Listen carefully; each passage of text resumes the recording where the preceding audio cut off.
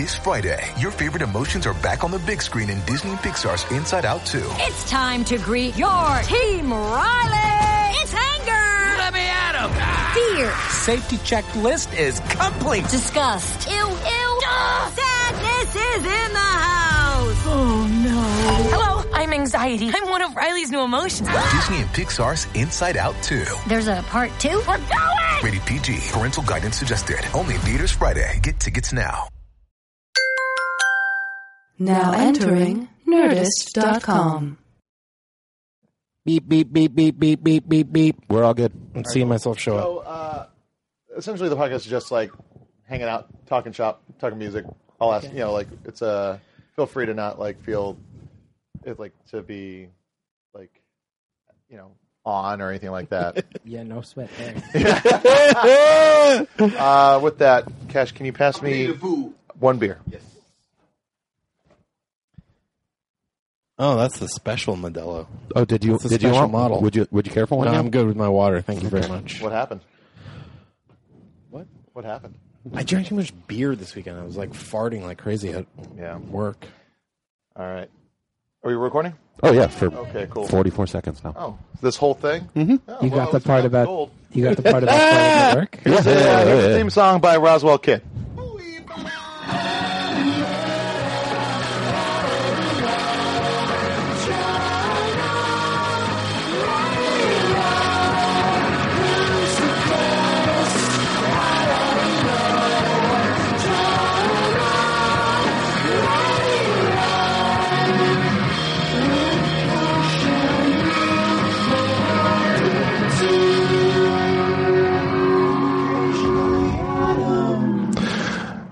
Thanks for tuning in to Jonah Ray. Dio can't make it tonight. Our guest today is Chris Gethard from the Chris Gethard Show from New York. Die Hard New York will never leave. Mark my words. I didn't say that. You said that right before we started. Your laid-back attitude ain't going to fly on this. I believe I walked into your spacious abode and said, "Why do I live in New York?" Even I don't know. Someone has to, right? Someone has to live in New York. Even when you walked into the living room, it's like you walked into my wife's office. You're like, an office? Why do I live in New York? Just to have a separated space. I love New York so much, and I think creatively I get a lot out of being there. But I see the way my friends live in Los Angeles, and I'm like, oh, I think I pay more money to live less like a human. Yeah. Oh, yeah. You absolutely do. You definitely do. Yeah. That is confirmed. Yeah, but I can walk. I can walk places. So can I. I can walk to a record store, a juice shop, Vietnamese food, 4 bars. 24-hour Subway? Yeah, 24-hour Subway. I got one of those. Yeah. You got that? Yeah. Wait, Subway sandwich shop, not the train. Oh, not the train. Yeah. Oh, No. You guys got me. No, but I have a private car I can call called Uber. Oh, God, yeah. Maybe someday. I don't know. It feels. You heard it! Chris Gethard is moving to Los Angeles. And if I had Holiday Road queued up, I would be playing that right now. But until then, we're going to listen to our good friends. We saw this band again for the second time. Oh, yeah. Glasgowians Pause. Or Glaswegians. Glaswegians? Yeah. Oh, wow. Glasgowians? Nope. Glaswegians. No, it's Glasgowians. Gwegians? I think so. Glasgowians. Okay. Well, either way, they are on tour right now in the United States. And while in Seattle, they got their van broken into, and they got their laptop stolen and all their cash. A way to support a band that's really great and really a group of nice guys that are out here is to go to their Bandcamp and purchase their live album from the first time Neil and I saw them at Satellite. It's a board album. We're going to play a track from it. Just pay whatever you want, but pay them, give them money, making sure they get home. You can hear me in the background going, woo! That's true, and they play Is that your woo? Yeah. Oh, it's distinctive. All right, well, this is the song Tongues, I believe, or Give Up.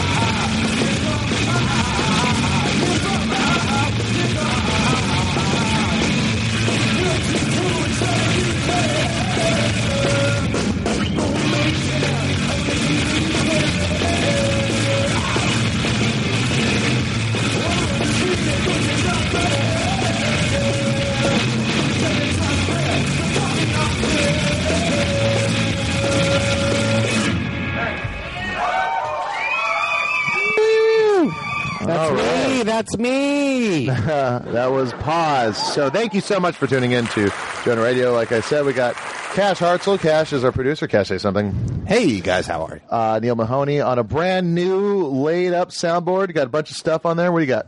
That's a salty banana. Let's turn it up, huh?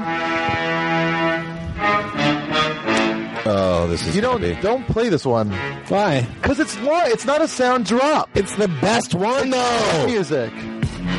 All right, our guest tonight is from the Chris Gethard Show and Big Lake. So please, everybody, welcome. Ouch. Well, come on. Ouch. It was a large network TV show you were on. For one summer, for a handful of weeks, one summer. Yeah. And then I went away for 2 years, and then now I'm back. Now you're back. I went out of the public eye for a while. And Do now you I'm back. feel that's what you did? Oh, I think it totally. It was a weird thing because getting that show, it was like, you want to get shows. Yeah. As a comedian, it was produced by all the right people, and Yeah.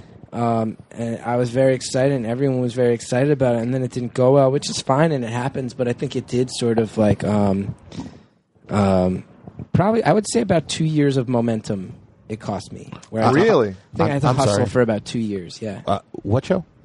yeah, No, which show? yeah. No, It's called Big exactly, Lake. Yeah. Oh, You could have just played dumb. Cash, you could just. oh, sorry. No, point proven. Yeah, that's He right. wanted to be Proven. involved. All right, so this was a big to do kind of. It was a show that was produced and developed by Adam McKay and Will Ferrell, Oh, those are good guys. Yeah. along with Chris as the star. Well, It was all Funny or Die's like first outing of a TV show. but John Gary Heater Sanchez. was the John lead. Heater was the lead, and as a guy who played in a scene with him in Warner Independent's Mama's Boy alongside Adam Devine and Simon Helberg, I could say that guy is very nice, but incredibly uncharismatic and aggressively unfunny. Wow. Ooh. That's Do you think it's his Mormon faith? I think it's just that like I think Napoleon Dynamite was a beautiful, amazing movie. Yeah. And are you afraid of like talking ill of? No, I don't. It was his. It was his. It was his show. I don't know what happened. He left on like a week's notice, a week before Yeah. they started shooting. I got the Oh, job wow. with about a week to prepare. Yeah. If that. Yeah. We were in our first table read like 3 days after I got the job. Holy shit! So you took over for him? Wow. I took over for him, and then that was like a big story. And then the New York Times wrote an article that basically was like, all the pressure's on this guy. yeah. Oh Like, wow! if this thing doesn't go well, It's this is the guy. This is the unknown quantity. We know Farrell McKay. We know the co-star. The co-stars are Chris Parnell, Horatio Sands. We know them. Yeah. Yeah, turn That's that how down I a read bit. it, at least. That's how I read it. Wow. There was some of that Yeah. insinuating, and then it didn't go well. But like, yeah, this was like doing interviews where like an interviewer asked me in one of these interviews, everybody who comes out of the UCB theater has been crushing it. Like, what will you do if you're the first one who drops the ball? wow. And then I was. I dropped the ball. I think harder than anybody else from UCB. I made a Well- failure of a mover for them. Yeah. You guys should hang Neil out. dropped the ball pretty hard with Freak Dance. Really? Well, it's not my fault. I made a great It's not movie. his fault. I liked Freak Dance. Oh, thank you. Nobody liked Big Lake. I liked it. I'll be honest. I'll return the favor. Yeah. Where can I see it? It sounds great. Can't find it. Oh. They buried it. Yeah. Wow. You can't get it. You can't even torrent it. It doesn't exist. Wow. It's off the grid. Do you want that? Do you like the show? Did you like the show? Let's see. This is interesting. I wasn't expecting to talk about this. It's like Neither was I. yeah. It was a situation where I realized about a third of the way in, like, oh, I don't know exactly who the captain of the ship is. Do you think too many cooks? I think from my perspective, I can only speak from my perspective. I know that the producers really were big fans of me, and I know that the director was a big fan. I know that the network enjoyed what I did, and the head writer had never heard of me. Oh, yeah. And the head writer was calling all the shots ultimately, and the head writer was not really a fan. So do you think because that head writer who would have been in charge of tweaking the script to better fit you and your personality as a performer, like that wasn't done? Well, let me give you an example. First of all, it was shot in New York. I live in New York. I was improvising in ASCAT every week, the famous improv show with Horatio, my co-star. And I would say, you guys should come see it. Just come see it. Like, you'll see, like, I'm a killer straight man, to Horatio specifically. Like, come Yeah. watch how we bounce off each other. And nobody came. But, like, here's a good example. Like, so there were a lot of scenes where my character had no lines or, like, very few lines. And a lot of lines would be like, what? That's crazy. But my character was in all... There were 10 episodes of the show. I was in every scene except 2 scenes in 10 episodes. Jeez. So I started getting to a point where I was like, that will get me every time. I started getting to a point where I was like, this feels really weird. And apparently, I don't know. I'm not trying to talk shit. I don't know if this is true, but apparently John Heder was there, and they took a lot of responsibility away from him because he wasn't selling. He wasn't feeling the scripts, wasn't selling it. And the idea was like, oh, we'll beef it back up. And like they hired some friends of mine to come be writers, and I was like, great, they're hiring people who know me to like kickstart getting some jokes in my voice in. And then I got a knock on my door, and my friend who they hired was like, dude, they won't let me pitch jokes for you. And I was like, what? And he's like, I keep pitching jokes for you. They're getting mad. Like the head writer pulled me aside and told me to stop. He doesn't want you to have any jokes. He wants you to be a straight man. I was like, that's not how being a straight man works. No. I have to have some jokes. Yeah. And it got to the point where there was one scene where it was brutal. I cried. I'll tell you that ahead of time because the scene came down. It was a scene about whether or not my character should move into his house, and there were 4 other characters talking about me, and I had one line. The whole scene is like a 4-page scene. So all these people, you can imagine, saying like, we should do this about him and this about him and this about him, and me just like looking. And I said to the director, I was like, this feels really weird to just be like ping-ponging my head towards whoever's talking about me and never speaking. He's like, it does feel weird. I'll go talk to them, and I'll get them to switch it. You're totally right. And then the rewrites came down, and the head writer was like, cool, yeah, we rewrote it, and I had 0 lines. I went from 1 to 0. Oh. And then it got to a point where I improvised a line at one point, and the head writer came up to me and Horatio and was like, that was a really funny line. Horatio, you say it next time. Started taking lines away from me that I came up with and giving them to other actors. So I felt really on the spot because of that. And I also look back and I'm like, I was the star of the show, but I was brand new, so I didn't really throw my weight around. I should have been like, this bullshit needs to stop. We're not filming it, which I think is something that probably someone in that position could do, but I don't know. And then, yeah, they shot it without a laugh track and inserted one afterwards. Oh, wow. Not really the way, you shoot something with reactions to accommodate that spacing. Yeah. So if you ever saw that show, there's like a laugh track that like just comes over lines and it's a really weird show tonally. I would maintain that a lot of the writers wrote some great jokes. And the director, Don Scardino, is like a brilliant guy and one of the nicest guys I ever met in my life, but serious flaws. And the whole time I was in it, had it in my head of like, oh yeah, I read that New York Times article about how this is all my fault. None of this feels like my fault, but that's what my agents are going to think, and everybody. Yeah. I love just thinking about the direction of that scene where you have no lines. It was brutal. Where they come to you, they're like, we've shot everybody out. Okay, we just need a couple of reactions from you. Look over there. Yeah. Now look over there. And now look at that guy. Double take. Great, we're done. Yeah. That's awesome. It was really crazy. Like, the scene ended, and I just I was biting the inside of my mouth the whole time because I knew everybody was looking at me. And when I left, the director just quietly was like, "You all right?" And I was like, "I need a minute." And I went to my dressing room, and maybe 5 minutes later, he knocked on the door, and I was just crying my eyes out. And then the AD came in to tell us we were ready to start, and he's like, "Guys, we got it." And he was like, "Never mind," because I looked so crazy. Yeah. And then the director left. He's like, "I'm going to go talk to the writer." The head writer actually came down, and he was like, and he's a good guy at the end of the day. I actually really liked him personally. I think he just felt in over his head, and he lost the star of his show on a few days' notice. He wasn't being malicious. He came down. He's like, "I really like you. None of this is personal." He's like, "I would tell you if I dislike you. There are actors on this show I dislike. Wow. You're not one of them." I was like, Who was it? Whatever, man.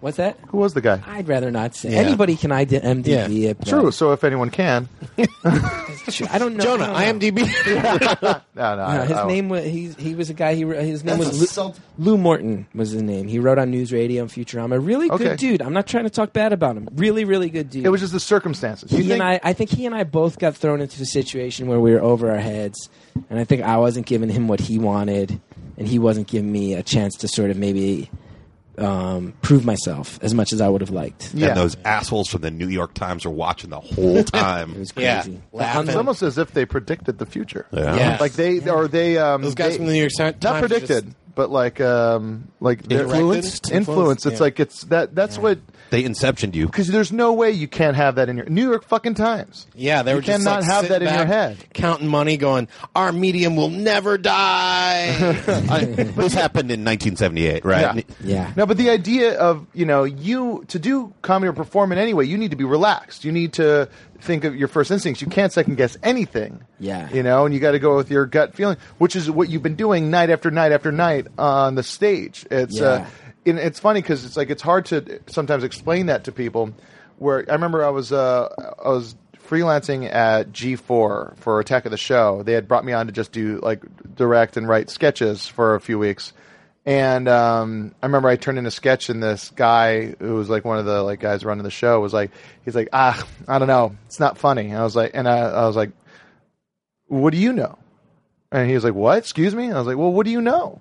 What do you know? What's funny? You're a guy that was a PA, and then someone got fired, then you got promoted, then someone got fired, you got promoted, now you're running the show. Like, I'm out there in the shit. I'm out like it's like I see the things that happen on stage, even if I'm not necessarily doing them all the time. I see every fucking night what's Even making more people so. laugh. Yeah. Yeah, when you're not the one on stage. Well, you can no, go like, yeah, you can just take it Oh, in. I saw what they were trying to do. Yeah. Yeah. Exactly. And it's so hard to like when you're in a different world of performing to be like, believe me. Yeah. Like this is funny to do it this way. Well, there is the whole 10,000 hours thing. Yeah. And I may not have 10,000 hours, but I've spent 8,000 in the back of a comedy club watching somebody. Yeah, exactly. That's what like, makes you a really good producer. Yeah. Well, but I think Is that a commentary on the boys' club that is comedy? yes, it is. Chelsea Peretti better not listen to this.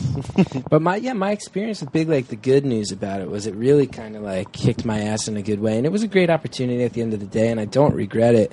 But it did make me take a step back, and like you're saying, like it made me kind of dive back into the trenches in a way that was far more motivated than I ever had before. Yeah, That's good. I think I always had a reputation as an improviser and as a guy who maybe liked doing some like sort of like strange event-driven stuff, but I just went all in on the weirdness and the solo performing in a way I never had. Yeah. Because I just felt it was really necessary to like take yourself back. Yeah, kind of like reclaim it. Like that was the thing. Like I didn't write the show, I didn't produce the show, I didn't direct it. There's a million people who helped build it, but I was kind of the public face of it. You go online and you just read like, oh, this shitty nerd guy can't act. And I'm like, okay, that's fine, but like anything I do in the next year or two, I want it to be something that like if I get shitted on for it, I want to at least be like, okay, cool. Yeah. Like, not for you. Yeah. Own the shitted on. Yeah, I want to get shitted on for something I believe in, not something that I feel like I got thrown into. Yeah. That's a good place to take a break for a song. Where this is a new track off the new Good Graces album. Good Graces is a band that we've been playing pretty much since the get-go of this thing. It's a really good new song. She sent this track to us in particular because she says it has noisy guitars on it. She's like, I know you guys like that stuff. So this is Standing in Line. It's a new one from Good Graces.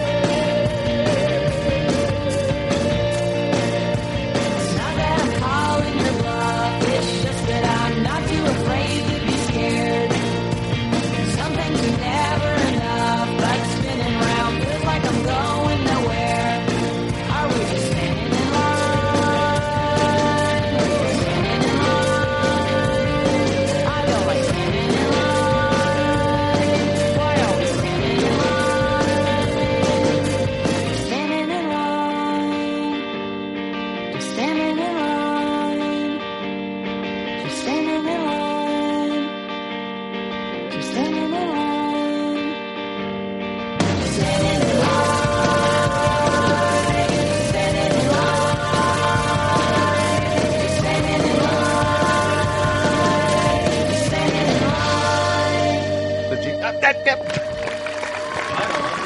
Standing in I know how to play MP3s, I'll tell you what. That was Standing in Line by Good Graces.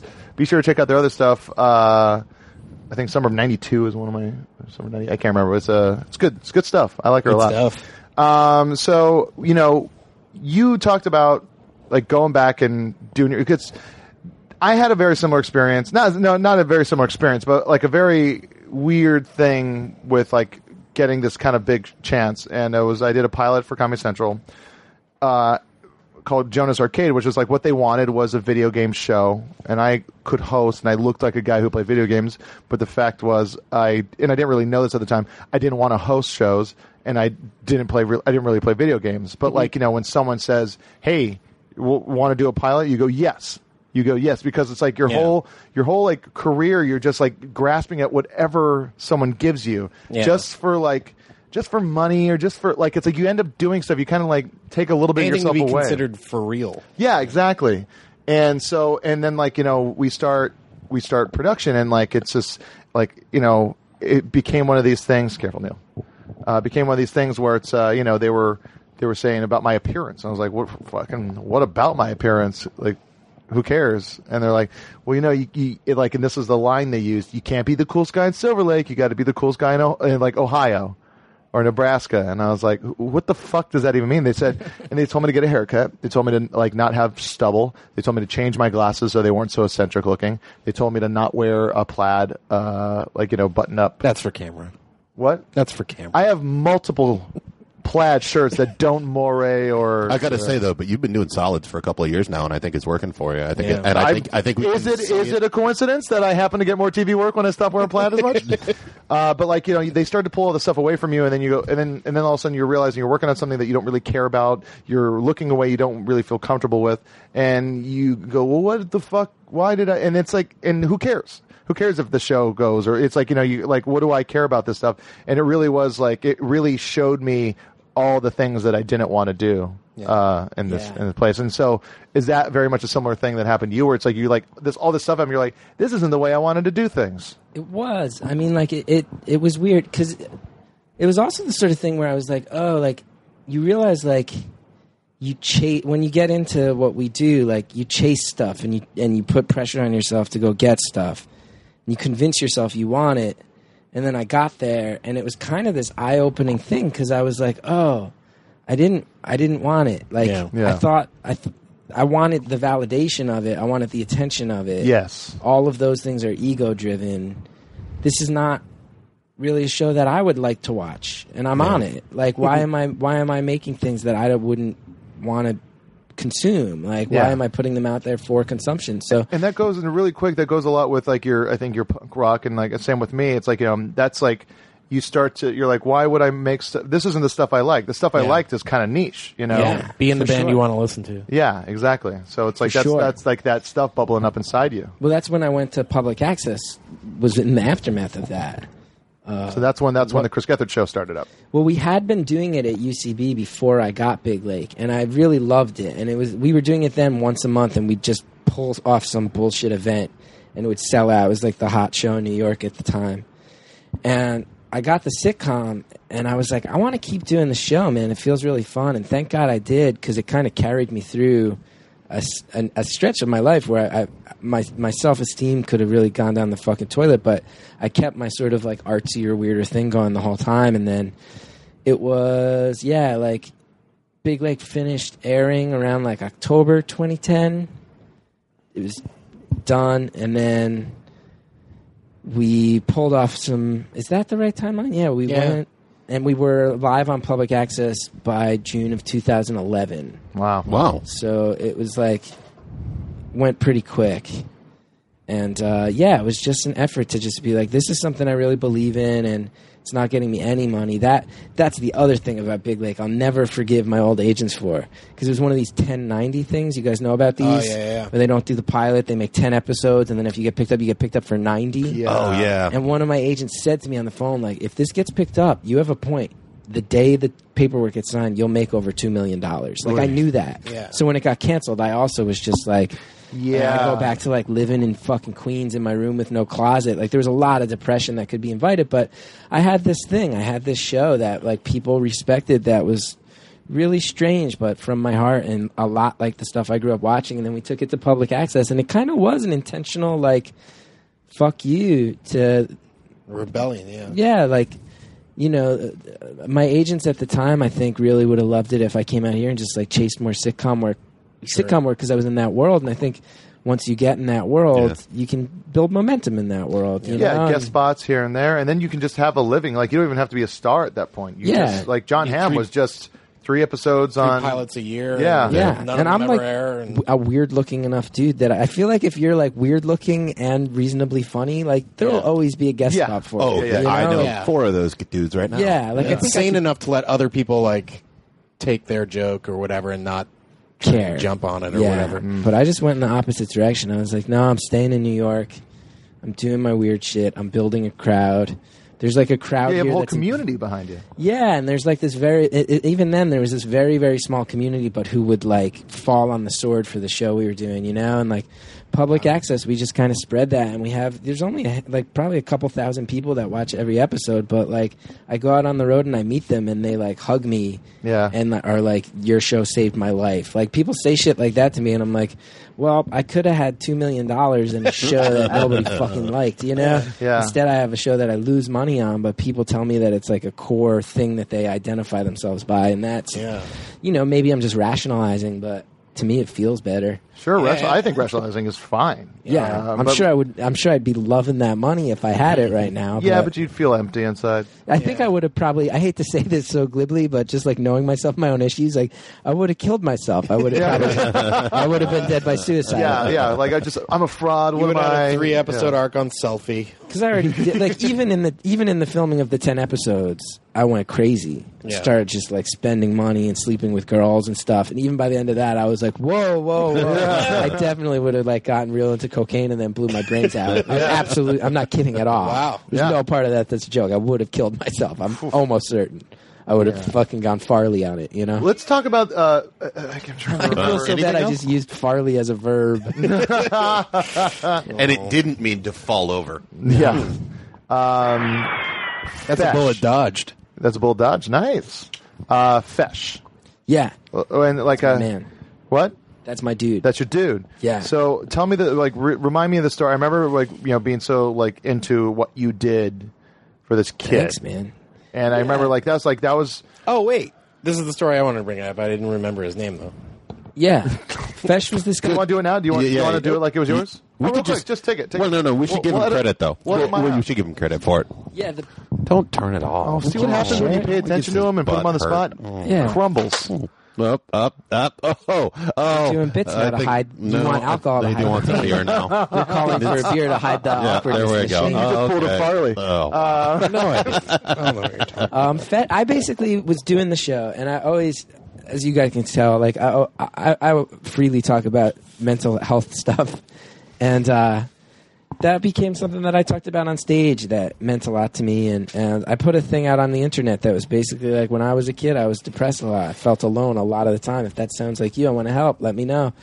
And this kid answered the same day, and he was like, yeah, I'm 19 and I live in Ohio, and all my friends went to college, and I live in my hometown, and like, I got nothing going for me. Like, that's me. You're describing me. So I flew him out to New York, and I called in favors, and just like, I was like, who are all your favorite comedians? He was a big comedy nerd. Yeah. I had them all like do bits or contribute videos, and we just held this show in this guy's honor. Just like really went all out, and the whole community in New York, like the whole comedy community showed up. People showed up in T-shirts with his name on them. Yeah. Just made him feel like a rock star, and That's it was a awesome. good night. Yeah, and it ended. I asked Bobby Moynihan, who's like one of my oldest friends. I was like, "You think you could like make a video?" he was like, actually, yeah, let me do something. So he went around to SNL and just like asked all their actors to just give him a shout out. Nice. Wow. Just like all these people, just Kristen Wiig being like, Fesh, I'm sorry I can't be there, but we have a show tonight. It was on a Saturday. Yeah. Wow. You know, like Will Forte being like, Fesh, I heard about this thing. You sound like a cool guy, this and that. Just kept building.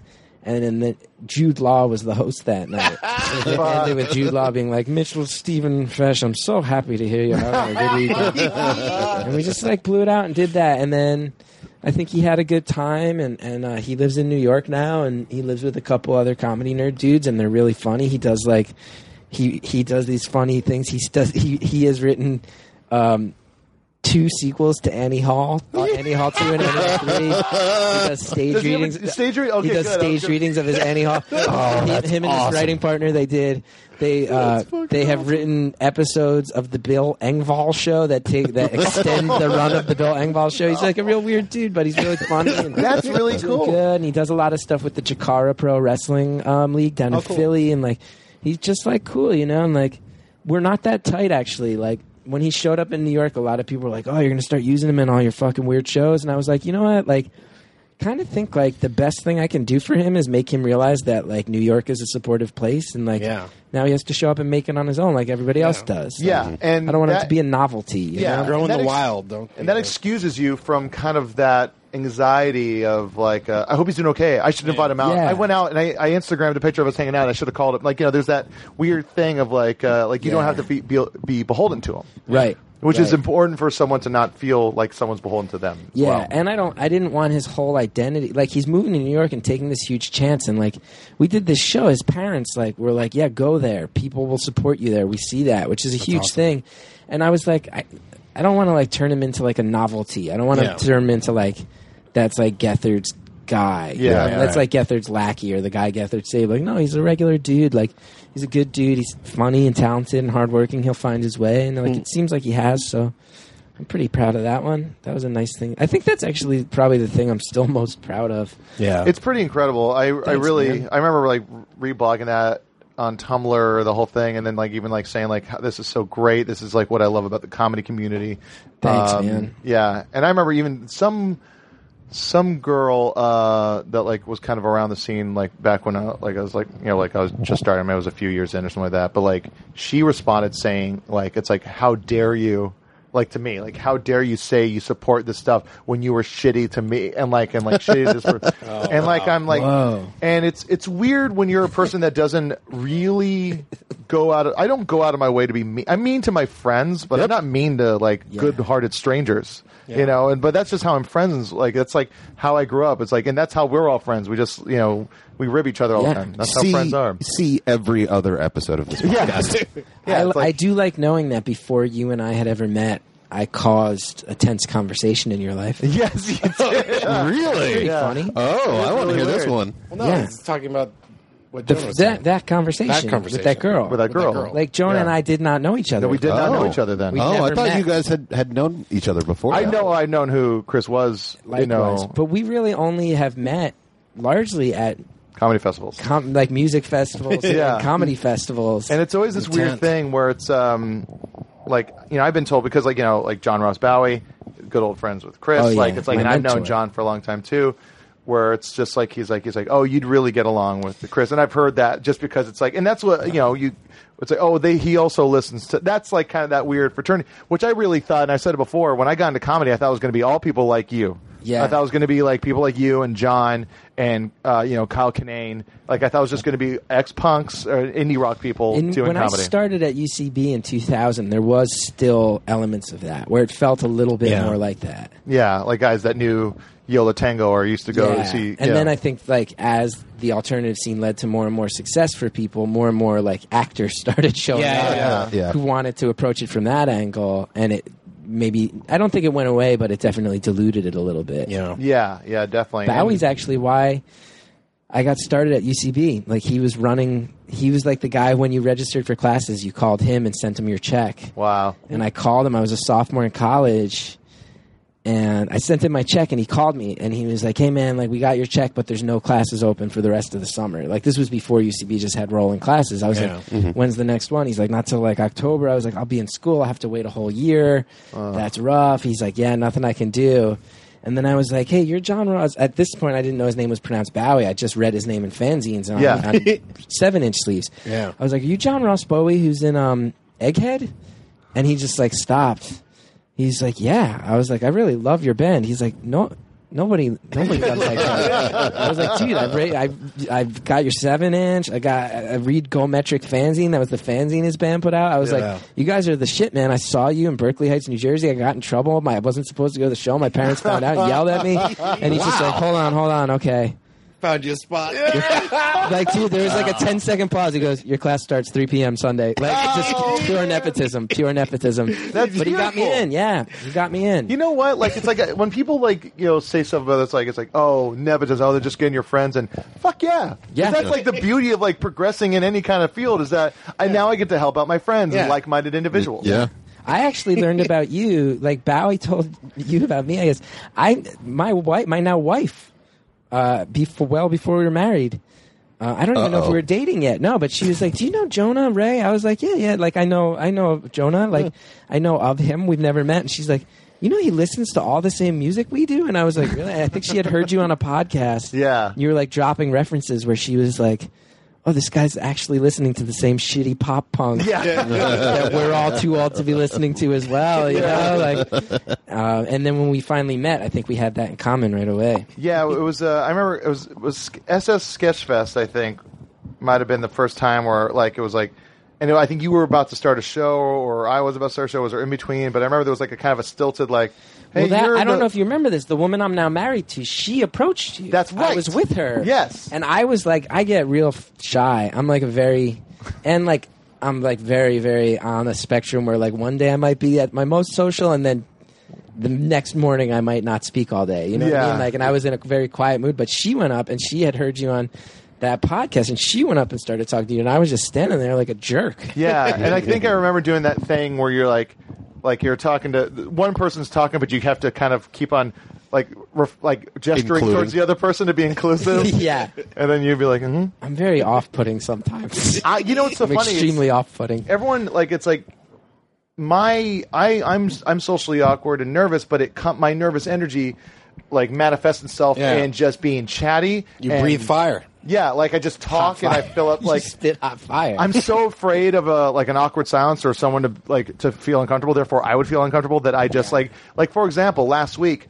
Kumail's parents came to the Meltdown show, and they had never seen him perform live before. That's really? Is that true? Yeah, crazy. Wow. Like nothing on television or anything? On television they have. They've never actually been to one of his shows. So was he freaking out? So Kumail was just like, it's like all this different stuff. Like they had to kind of, he had to make some kind of like, had to take some house. There was and so he's like kind of on edge and he's nervous and, and like, he's telling everyone like, don't tell my parents certain things. And like, he's incredibly nervous. So there's a lot of nervous energy in the fucking room already, and we do this opening where I keep on he's like, my parents are here. I was like, Kumail, do your classic Kumail bits about how you love Christmas so much better than any Muslim holiday, and like it's like tell everyone about just like kept on doing that.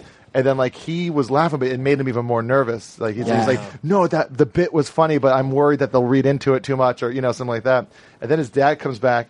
And his dad's just like, oh, hello, nice to finally meet you. And I was like, yeah, what you been up to? Like, just immediately, what you been up to? And he's like, oh, nothing. I was like, I heard you got family in Orange County. You going to go down to see him? And he's like, yeah. And he's like, and then a couple of days we're going to go on a bus tour. And I was like, oh, funny. I just read this thing. There's a walking tour in downtown Los Angeles where they show you all these amazing places. For example, in 1908, the LA Times building was bombed by anarchists. No. Oh. That's what they wanted people to believe. It was actually the Ironworks Union heads from like Ohio or something like that. But like I talked about this LA Times bombing and it's just like, and then he walked away, and then like Emily was saying, you guys know about bombings. I didn't know that. He's like, all right, we'll see you later. And then like Emily, she's like, wow, I've never seen you nervous before. I just couldn't stop fucking talking. Yeah, that's my like go-to. Yeah. Let's take a break with another track submitted. If you want your songs played on Jonah Radio, Go to jonahradio@gmail.com and send us over some stuff. Make sure you're not too bad, but there's some good stuff that's been coming in. Here's something that, now, this isn't up my alley.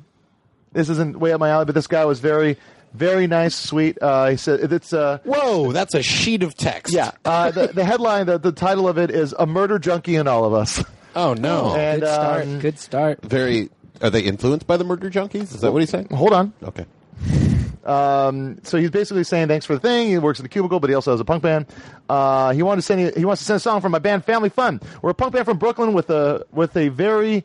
I like this. That started with very few expectations. Our main goal was to play shows with bands we respected and would have paid to get into anyway. After 6 years, we've gotten to meet and play with musicians we have previously only worshipped as humble fanboys. World Inferno, Friendship Society, The Vibrators, Heartskin, and members of Ween. I have been going through all the old episodes, and you guys bring up Gigi Allen in a fair amount for better or worse. Usually for worse or for only comic value. Yeah, dude, I love him. We've had a few run-ins with the Murder Junkies over the years and got the urge to share. A few years ago, when Merle got the Murder Junkies back together, we were excited and scared when asked to open up for their first NYC show in years. Wow. Despite the legend of the Murder Junkies, they were pretty damn nice to us. The performance that night included Dino getting into a naked fight with their singer and having a girl in a goth nurse's uniform insert 6 drumsticks into his rear.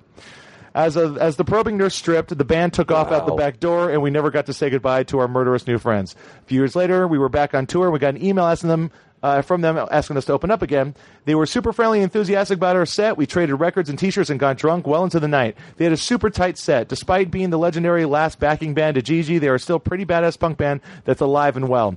A couple weeks later, we got a really heartfelt email from them saying it was good to play with us again and how much they liked our album and how it had been playing in their van across the country. I've included the song Mitigating Circumstances, which they told us was their favorite. It left us all saying, "Aw, they didn't have to do that. That's so sweet."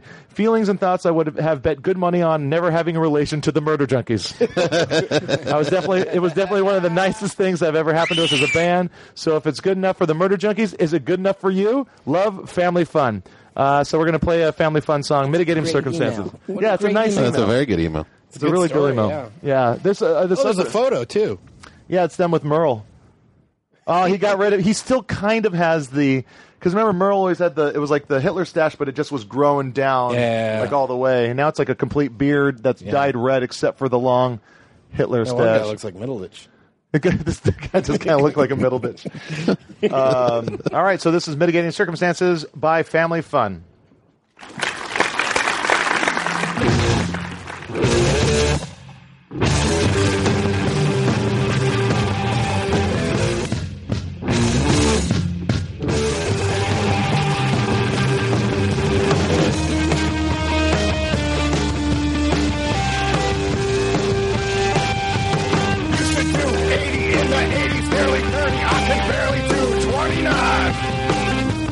Desperately trying to sustain this family soul mine.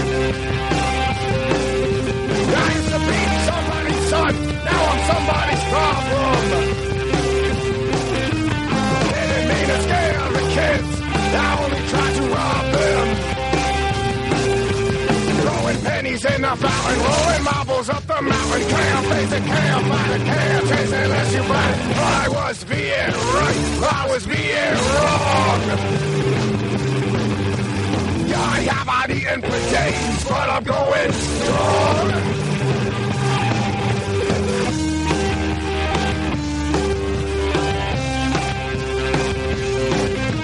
10 feet tall, what's at all? No love lost in this port of call. The world's got problems, Lord knows I got plenty. I'm in a tow truck being pulled by a Bentley.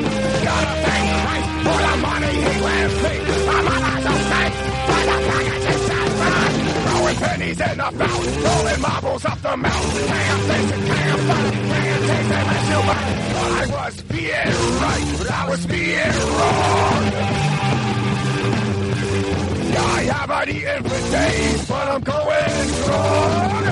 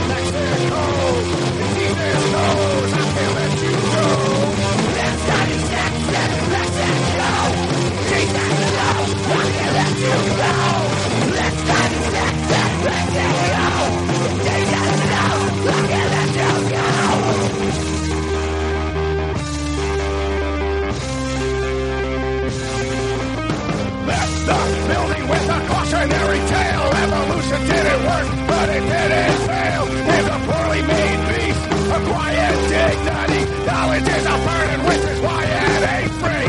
Practice ain't how I spell, better as you spell it, dead and can't find a taste. But I love the finish.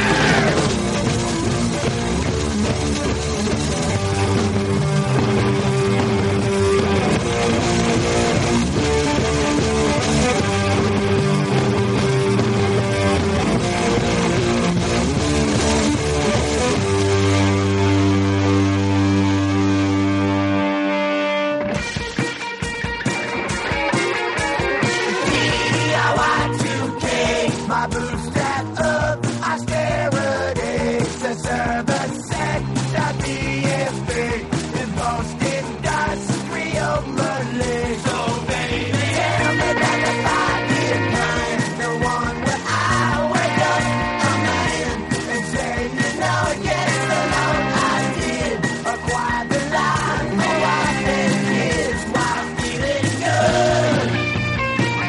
Just feeling good.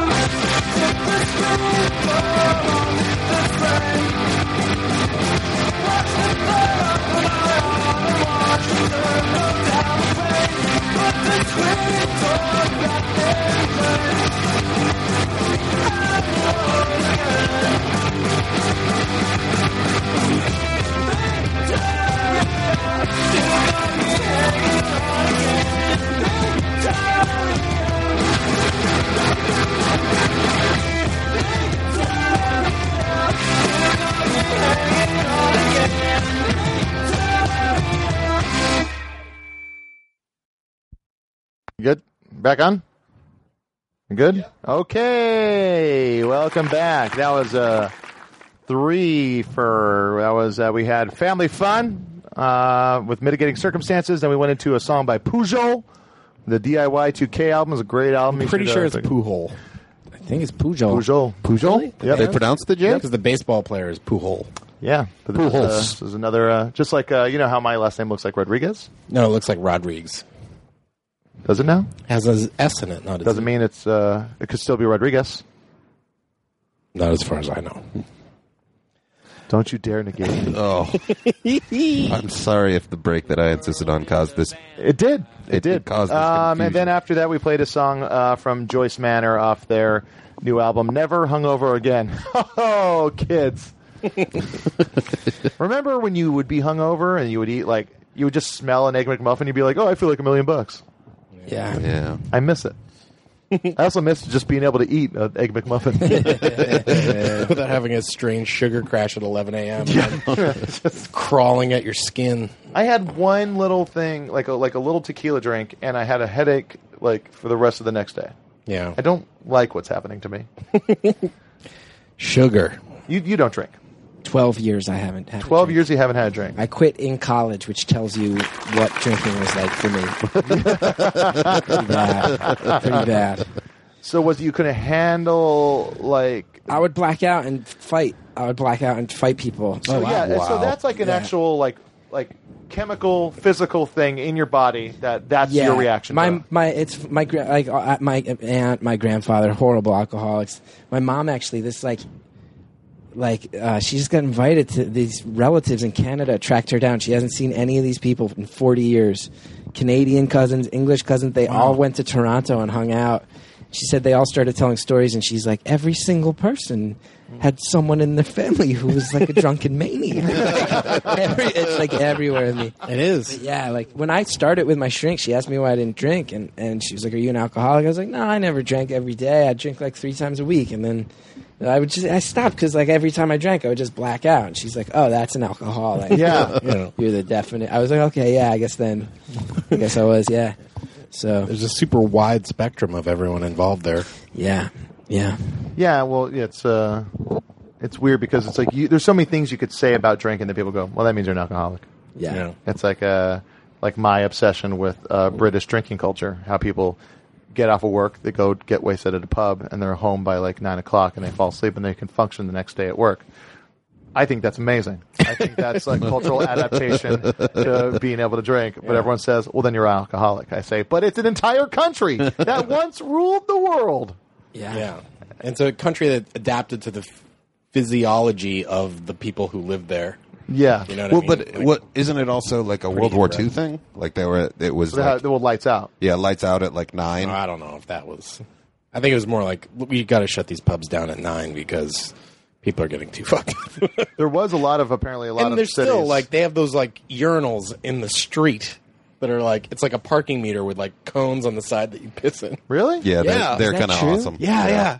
It's like it's not even like an outhouse like the blue plastic things. It's literally just like a post in a hole in the sidewalk, and there's funnels, and dudes just like go nose to nose and piss down. Do you have these to holes. pay to use it? No. No, because people public don't piss in the street street. urinals? it was because people were pissing in the streets so much that the next I day. went there. How did I not see that? I did not notice that. I mean, in I certain saw them in neighborhoods, of course, Oktoberfest. Oktoberfest, they were fucking everywhere. I noticed a huge lack of trash cans. There's no trash cans anywhere in London. I went to London. Well, you know why that is? Because of the IRA. Yeah. Yeah. Oh wow, Putting is that bombs. right? Yeah, they had to get rid of them because there were just bombs in everyone. That's why there's cameras everywhere. I went to England with my my ex-girlfriend, and her sister got us free housing where she went at Oxford. We stayed in an Oxford dorm, which she was like, yeah, it's right next to London. It's like, no, it's like a 2-hour fucking bus ride. Oh. Yeah, but that's London. that's outside of London to them, right? Yeah, it was nuts. And then also staying in Oxford, I've never felt more like fucking white trash from New Jersey than I did staying in Oxford, man. People walking around with ascots on their way to. It was get tea really in the nuts. morning. Just being judged, just being actively judged everywhere I went. Class warfare, bro. I almost got in a fight with a guy. We were staying in this dorm room. I'm sure that helped your case. Well, you want to fight, bro? Yeah. These kids next to us, the first night we were there, it was just the worst fucking dance music you've ever heard in your life. Just in the middle of the night, it just turned on like. Just every song these kids listened to, it ended in explosions. That's like the best way to describe that type of dance music, you know? Just everything ended with like. And I went over, I knocked on the door, I was like, hey, like I know people don't always stay in the room next to you, but like they've actually put us up here, so music's a little loud. And the guy was like, all right, and shut the door. And just turned it even louder. And I just went back. I didn't even knock. I just opened. I was crazy. I can be crazy, and I was crazy then. I just opened the door, and the kid like saw me just open the door, and I was like, "You really want to fuck around right now? Like, do you really want to fuck around right now?" And the kid just like turned the music on. He was like, Oh my god! yes. Wow. Applause break for that one, Wow, my Jersey friend. really did come out. yeah, I have a Jersey side. Between the Jersey side and the Irish side, it comes out once in a while. Jeez. So you came up in Jersey. Irish. Yeah. So what are you? You're going to Lifetime shows? Where are you going? Lifetime, I missed the boat on a little bit. You were too They young. were. I too old. actually. I went to Rutgers right when Lifetime was ending. Okay. They used to run a house called 67 Handy Street that they did shows at, and that shut down the year before I got there. But I don't Was know. that they made a theme song for a New Brunswick baseball Yeah, show. exactly. Yeah. That was about that house, I believe. And I don't know. I just got real depressed when I went to college. I stopped going to shows. For me, it was a little earlier. It was like the big bands from our area that I'm sure you would have heard of are like Bouncing Souls, Yeah. a million Bouncing Soul shows, and Weston. Oh, I If you loved knew Weston. Weston and Digger. Dude, Weston, Digger, all those those bands were PA, Pennsylvania, Lehigh Valley bands, but like they used to come through Jersey so much. I would actually say it's arguable that Weston might have been bigger in North Jersey than the Bouncing Souls was at a certain Really? point. Yeah, Weston. I saw Weston like a dozen times at least. And they were the big ones. I'm trying to think who else. And there was like, What'd you think of Weston's Matinee? that's when they fell off. You know what? I thought so too, and then I went back and listened to it, and I was like, this is pretty good. My brother says it's a brilliant album. My brother encourages me to give it a chance. Album after that, god awful. Which one was that? I didn't I even can't make it. remember even. I remember just I put it in the listening station, and it was just like, nope. The first two are the Got Beat Up is an amazing Got Beat album. Up is an amazing album. But the one before, I always loved Real Life Stories of Teenage Rebellion. I always loved that one. That was the first one with Just Like Kurt. And I would also say I love a good long album name. Oh, yeah. So yeah. Real Life Me too. Stories of Teenage Rebellion. That is possibly the best name of a pop punk album you could have. That is quintessential pop. That describes pop punk. Real Life Stories of Teenage Rebellion. That really is. Yeah, it's a description of it. It's and like a comedian putting out an album called Jokes. Yeah. It's like, that is the equivalent. Like, you know what you're getting when you put that on. Yeah, Weston was the best. yeah. I liked Digger a bunch, just basically because they had that split with Weston, and then I got into Digger. But they had there was a big change in their music from Geek Love, and then on to when they did the Hopeless record, which it's like everything got softened. Yeah, it was a weird time because it was like bands like Promise Ring and Saves the Day. Saves the Day. That's wasn't really later, part of though, that yeah. scene, I would say. But I mean, you would know because they're from Jersey. Would they play shows together? Would you lump them together? Not really, no. Yeah. Although all the pop punk bands started turning into sort of like emo indie bands. Yes, like, exactly. There's a Because band of called Humble Beginnings, and they became Midtown, and Midtown got very popular. There's Bigwig. They were sort of on the emo, more hardcore side. Yeah. Those were two of the bigger Jersey bands at the time. So yeah, it was a good place to grow up, and there were a lot of shows all the time, which was nice. When you were a kid, though, did you ever get into the straight edge hardcore scene, or? I did. And I still stand by Minor Threat. I still. Oh, listen yeah, to- Minor of Threat course. is Minor great. Threat's the best. Yeah. I've never stopped listening to Minor No, Threat. I listened to them the other day. But I was a kid. I really only drank from my senior year of high school until my senior year of college, and about halfway through that year was when I quit. I was like, this is not for me. And then in my earlier high school years, I really went the straight edge thing. Because it was like a way to be cool and still not drink. That's what it really was for so much of us. I didn't want to drink or do drugs because that was me rebelling against my parents and my family and my surroundings was to not do that stuff. And it just, it gives you an identity. It gives you something cool to call yourself. It sounds way cooler than saying I'm drug free as can be. Yeah. You're just like, I'm straight edge. What is that? Never mind. Yeah. And it had the whole fucking like shaved head, wear a hoodie, these guys will fuck you up feel. Yeah. But then what I ran into was like, but at some point, even when you're like 16, you gotta just admit that youth of today, those songs aren't great. No, those songs aren't. And very Gorilla good. Biscuits. Gorilla Biscuits, I still stand by Start Today. I think Start Today is an amazing album, and I'm going to see them at Fun Fun Fun Fest. I'm going to be singing along to every fucking jam.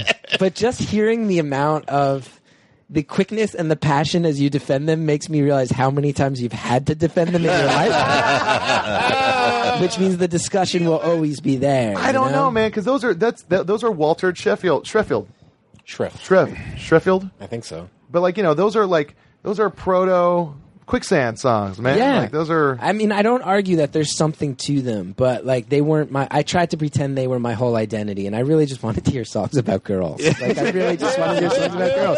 Although I don't want to clean my room. Dude, we bring up that whole scene. You know who else was real big in Jersey for a while when I was in high school was H2O. Dude, H2O, we've had a couple of the guys from H2O on here. The reason I know them, well, actually, they came to Hawaii and I picked them up from the airport.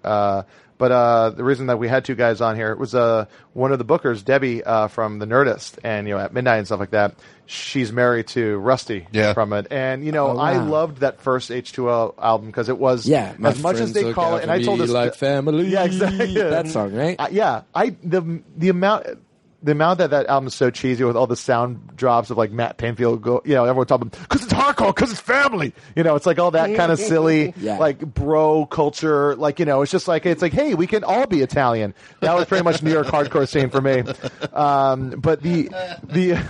But I tried to tell them, I was like, you guys are not a hardcore band. Yeah. Sorry, you're a pop punk band. Yeah. They're a pop punk band that they're melodic beyond hardcore. Yeah, exactly. I'll never forget this.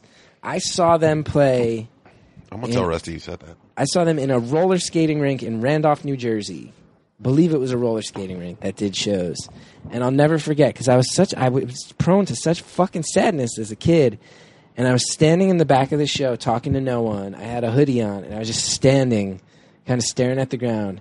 And Toby came up to me in the back and was like, "Hey, man, you all right? How's it going back here?" Oh, and I was like, "Yeah, I'm all right." He's like, "Cool." He's like, I was standing near some video games. He was like, "These are broken, huh?" I was like, "Yeah." And he kind of used that as this excuse to talk to me. Yeah. And I was like a 15-year-old kid, and he was fucking.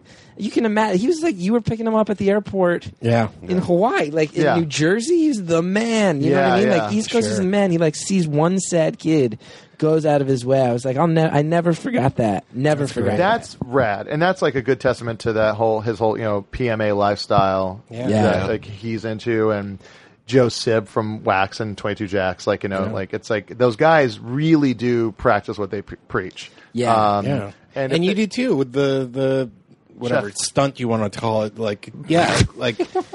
I mean, you do this with your hand and call it a stunt. I don't know what to call it though. Bringing that kid from Ohio. That's publicity, Neil. Anyway, forward. No, but I do think a lot of that attitude in me was informed by music, more than comedy in a big way. Oh yeah. Oh, comedy is not about. I do think people. I think a lot of the comedians I know who like punk rock, you can kind of feel that they grew up experiencing art as a small thing. Yeah, you know what I mean, and I think that's a good thing. Yeah. To me, the people I looked up to as artists when I was in high school were also in high school in some cases. It didn't seem like an unattainable thing. To have a conversation with these people or to put something out into the world.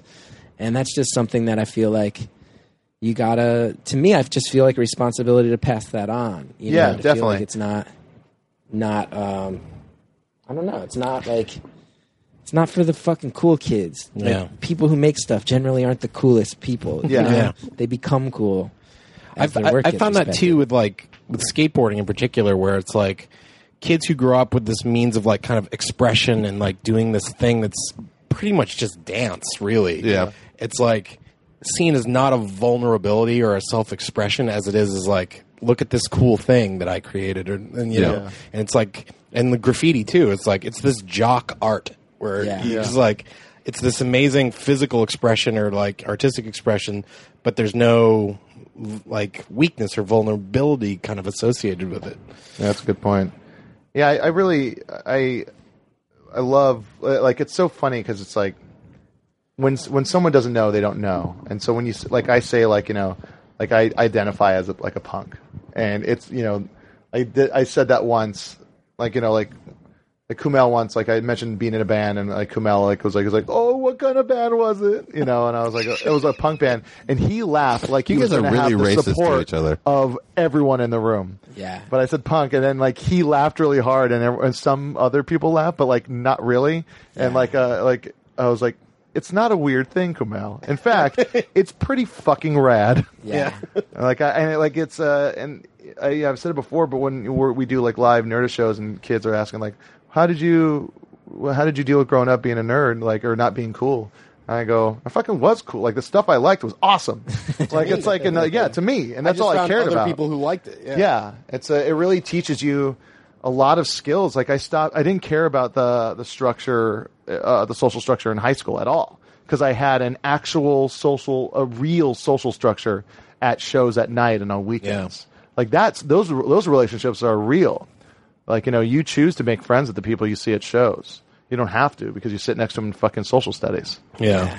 It's great. Let's you guys want to take another song? Maybe come back with some music news? I like that just got really sentimental and genuine, personally. It happens. I do it. I enjoyed it. And now we're going into a Guar song. Yeah. Oh, wait. Real quick. We got to hear about your Murder Junkie story. Oh. It's a quick one. It doesn't matter. We have no. It's not like we have to cut for the station ID. So I'm going to tell you some pieces of information. I'll tell you the first piece of information, which was my brother saw a Murder Junkie show. With Gigi Allen. No, not with Gigi Allen. With Merle leading the charge. Yeah. Okay. So already chaos. Yeah. You know what you're signing up for. Now I'll tell you feces is what you're saying. Yeah, exactly. I'll tell you two pieces of information that I think will give you a growing look at how this show went. One. This was staged at an event where the Murder Junkies played while a wrestling battle royal was happening simultaneously. Oh, wow. That's a sight for your ears and your eyes. Already disaster, right? Yeah. You can see the writing on the wall. That's going to be a disaster. Yeah. Now I'll give you the second piece of information that will really tell you how much of a disaster it was.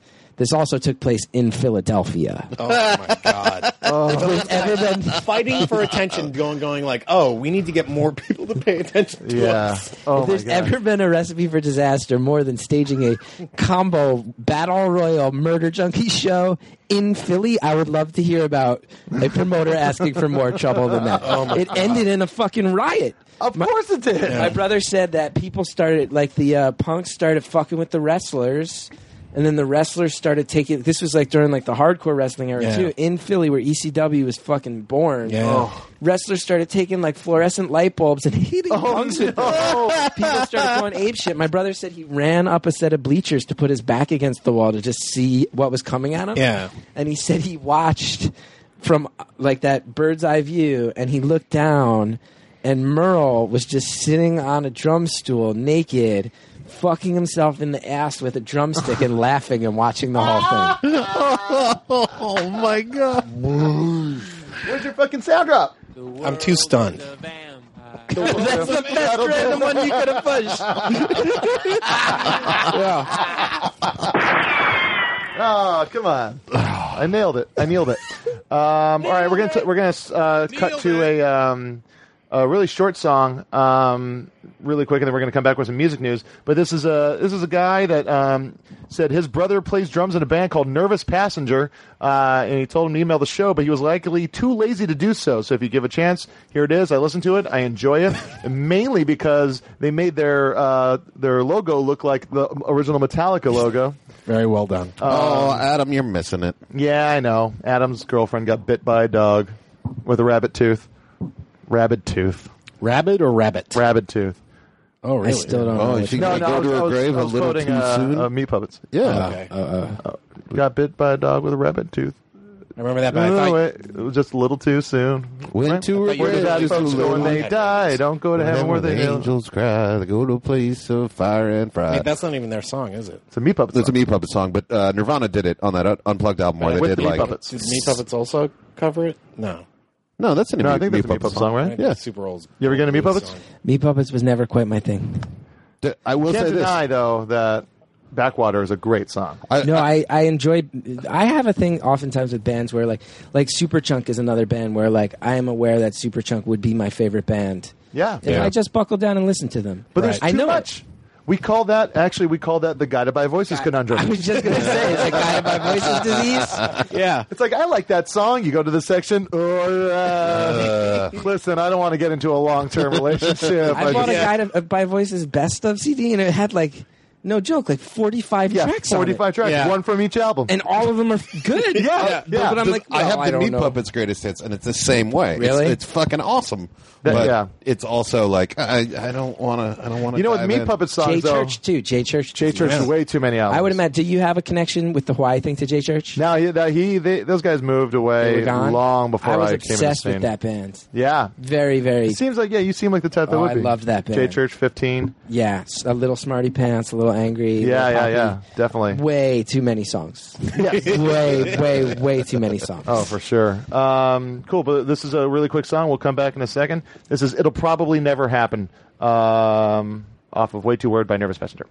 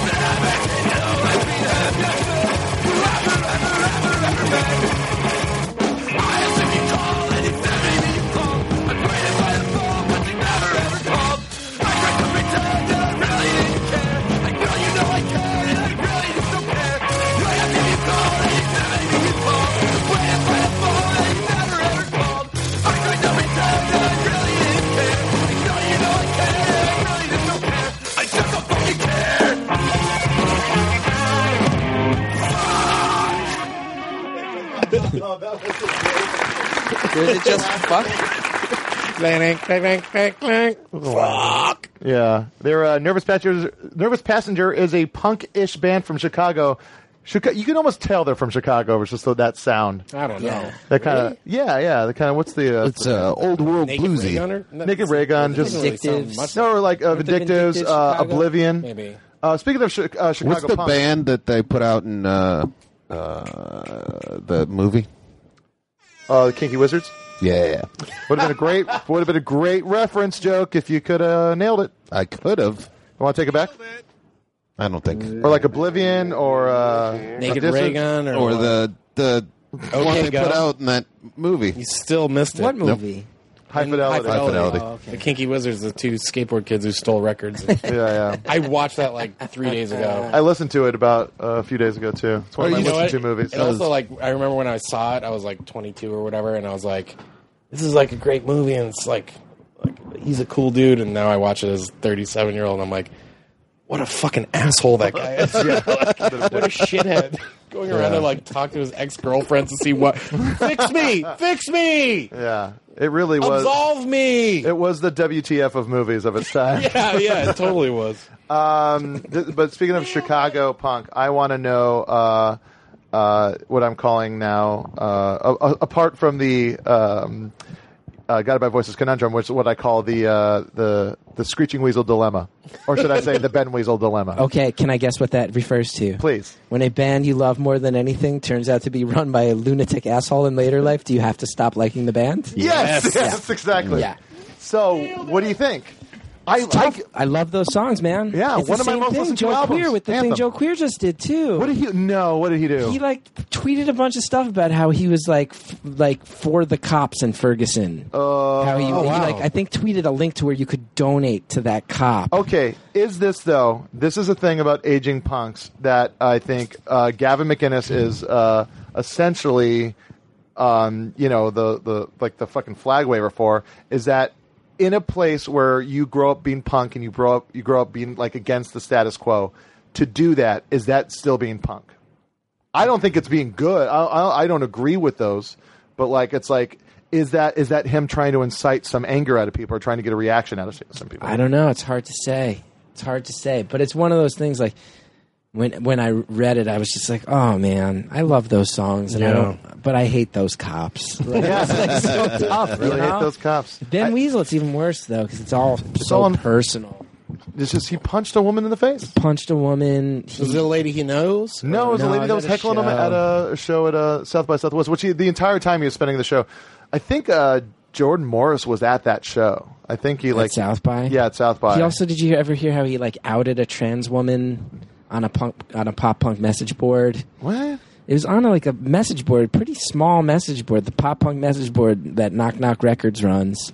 Wow. He got in a fight with this person and then researched her and outed her and said some really horrible things about about trans people in a way that it's just like, dude, you're like a legend. What are you doing? Yeah. Lurking on a message board, researching people who post on it who have problems with you, and then trying to ruin their lives.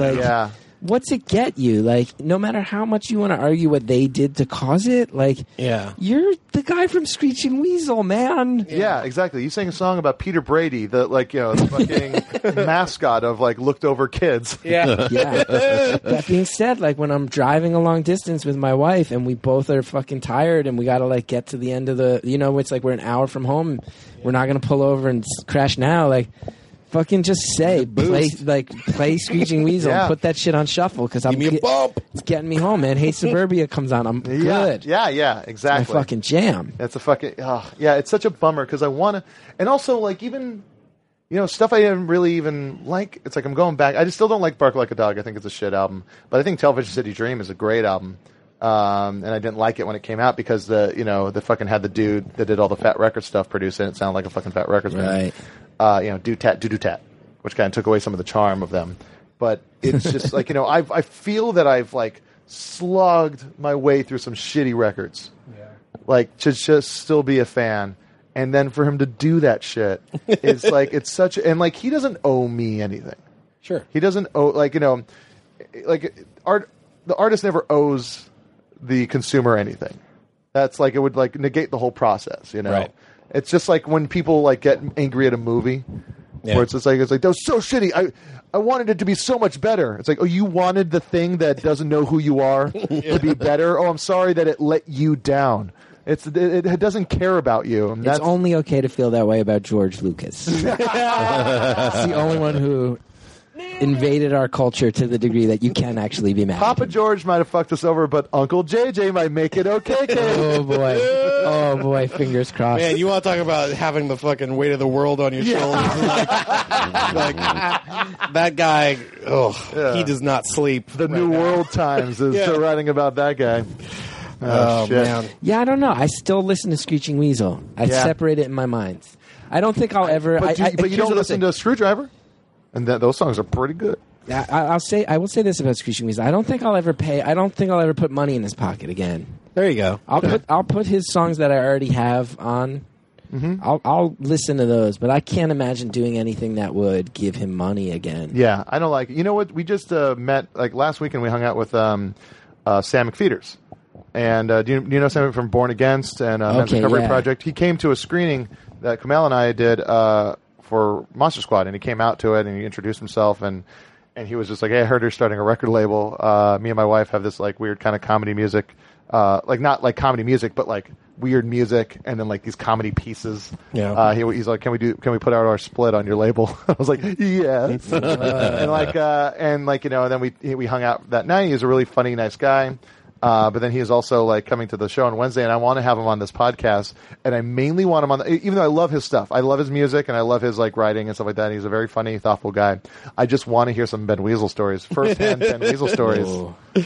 Yeah, he might not be apt to share. Well, that was what was so great about when I don't think he gives a shit anymore. He lives in Pomona, but like it's like that's what was so great when we had Matt Pryor on from Get Up Kids, and he was just fucking telling all these Weezer Oh, the Weezer about when stories. Get Up Kids opened up for Weezer. He's like, Really? "You want to hear another Rivers Cuomo story?" We're like, Wow. Well, dude, here's the thing about Ben Weasel too, though, is like I would put the odds at, like when I just said I'll never put money in his pocket again.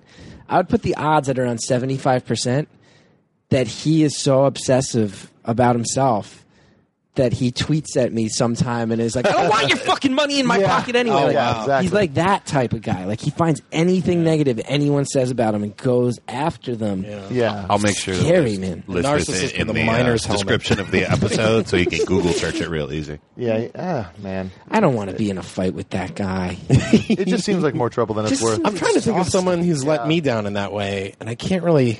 I mean, I'm sure there's rappers, but I just, for whatever reason, just kind of forget about it. George Lucas. I have Morrissey's wow. signature on my arm. Did he sign your arm? And then Sign you... my arm. Oh, wow. Every time the guy opens his mouth in the past 5 years, it's to say something insane. And I have his name. I have his actual written signature on my arm. Every time he shows up in the press, I just see, like, people will send me links.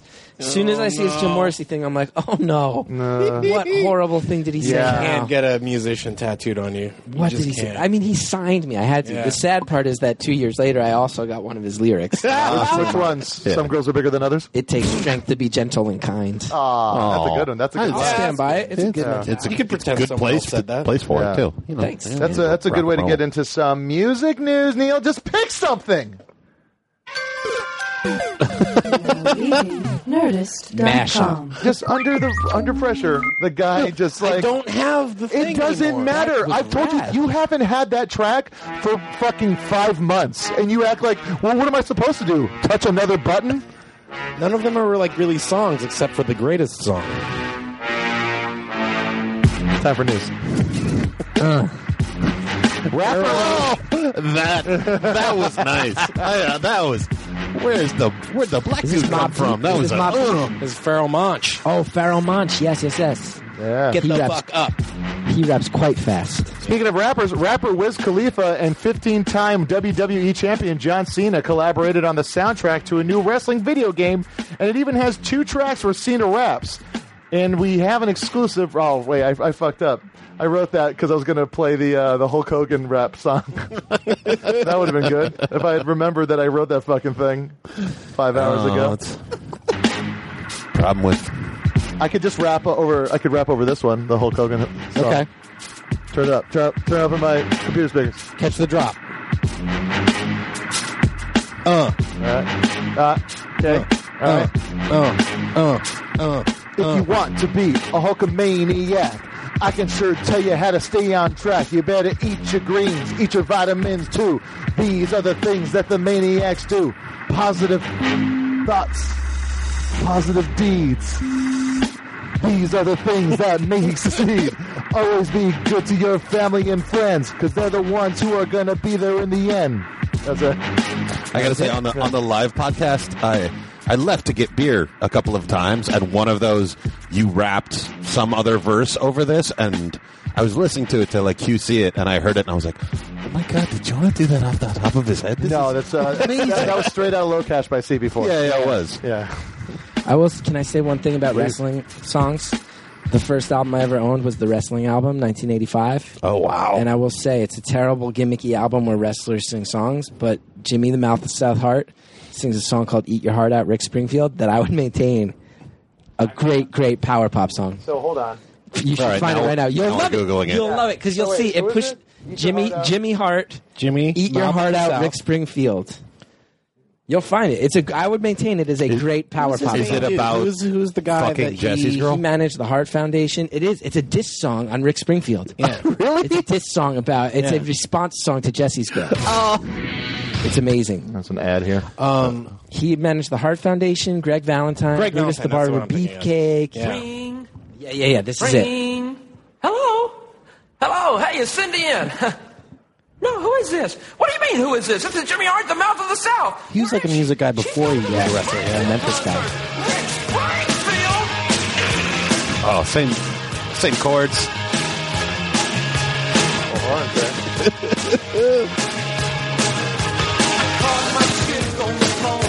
Whoa!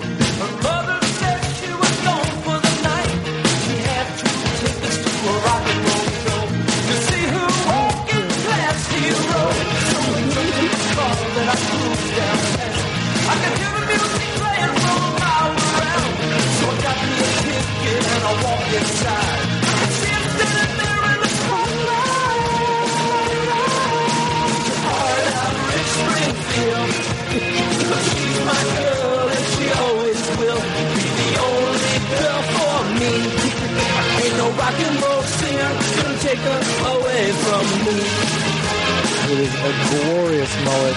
Wow, that is And great. mustache. If I'm going to be honest with myself, that is one of my top 10 favorite songs of all time.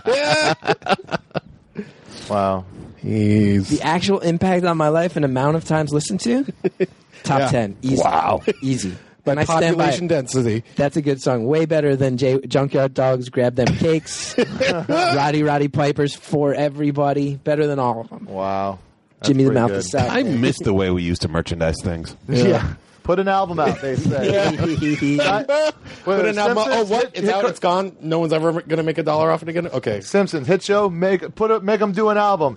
Dinosaurs would make them do an album. You're Chicago Bears. Put out a single. All right. Recently on Che Tempo Che Fa, an Italian music TV show in Italy, naturally, they had a live performance from both U2 and Morrissey. Wow. When asked if these artists were going to collaborate, the producer of the program said, "That would be a spicy meatball for sure, but I don't want to be responsible for the first sign of the apocalypse." Nailed it. Yes. He's remember, these aren't good, so they're not mine. Taking submissions. So this guy is trying. Oh, this is what I found out. This guy is trying to campaign to keep Nickelback out of England. Really? He's trying to campaign Like to overturn their visa? to keep Nickelback out of England, and in response, lead Nickelbacker Chad Kroeger says, "The more controversy that surrounds either myself, my personal life, the band, whatever, I think it's hilarious." Kroeger explained, "All these critics, they're just tireless. They keep on ragging on the band. If they had stopped writing about all this stuff, there would be no controversy left in the band. We would probably have died out years ago. They don't know that they're still responsible for us being around today." That's pretty much like a Jerry Springer. It's like, I don't care. You hating me makes me stronger. Yeah. It's like that same kind of thing. Yeah, it's a very sassy, it might be my kid dad coming on stage. Yeah, exactly. Say what you want. Say what you want. Whatever. That's a weird thing to do. And the guy's raising money to like help with the campaign. I hope he gives the money to like charity or something like that. It's I don't know. It's a strange thing to be that hated. I mean, because it has to be. That's the thing. It just became zeitgeist. It has nothing to do with the band at this point. Yeah. It's like, I just saw, I can't remember who I saw, or some older guy or someone was on a talk show or something like that made some, it's like, well, it's not Nickelback. It's like, it's a hack joke now. Yeah. It's not, And it's also the sort of thing, too, where it's like the guy who's causing like a big public nationwide campaign to the point we're talking about it, like whatever he thinks is cool about what he's doing, right? He's probably ultimately a sadder person for worrying this much about Nickelback. Like, and he's also sadder than a Nickelback fan for liking Nickelback, right? You know? And I'm terrified to know what that guy's super into. Like, he's like, we got to keep Nickelback out so that we can get the fucking Juggalos up in. Yeah, exactly. Ugh, that's sad. Also, Waka Flocka Flame was arrested for bringing a loaded, unregistered handgun to the airport. Nailed it! I didn't write a joke for it. I just wrote it down because for anybody, that's just the dumbest move I've ever heard. I don't care how much of the culture is involved in having a gun on your person as a rapper. It's a fucking airport. Yeah. It's kind of always been that way. It's Not a only new that, thing. it's an airport. You're a rapper. You're drawing a bit of attention to yourself from the get-go. From the gig-go. Yeah. Yeah. Probably smelled like weed. Probably. That's had a bit of a disdain for anyone who was telling you what line to get in. Oh, I signed up for a pre-check. Oh, very excited. Yeah, is it with the eyeball you thing? can sign up for that? Yeah, you sign up. I always just thought it was a thing I see at the airport that belongs to people better than me. I didn't know you could sign up for that. Irish. That's a thing you can opt into? I just met you, but it still may be.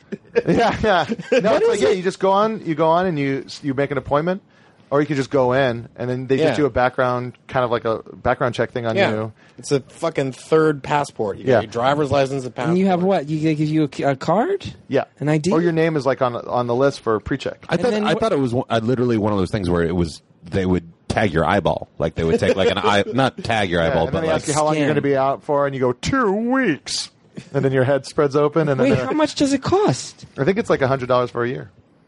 And what do you get? It's a subscription. I think so. Yeah. You get to keep your shoes on? You get to keep get to everything. fucking on. You fly just in breeze it. You don't take your laptop. You don't gain even the put the power thing of in the flight, thing? and you float above everything else. Do you wait? Could you put your bag on the thing? You put your bag on the thing, but you don't have to take anything out of it. And then you just walk through the other thing? Yep. Yep. And then you grab your bag? Yeah.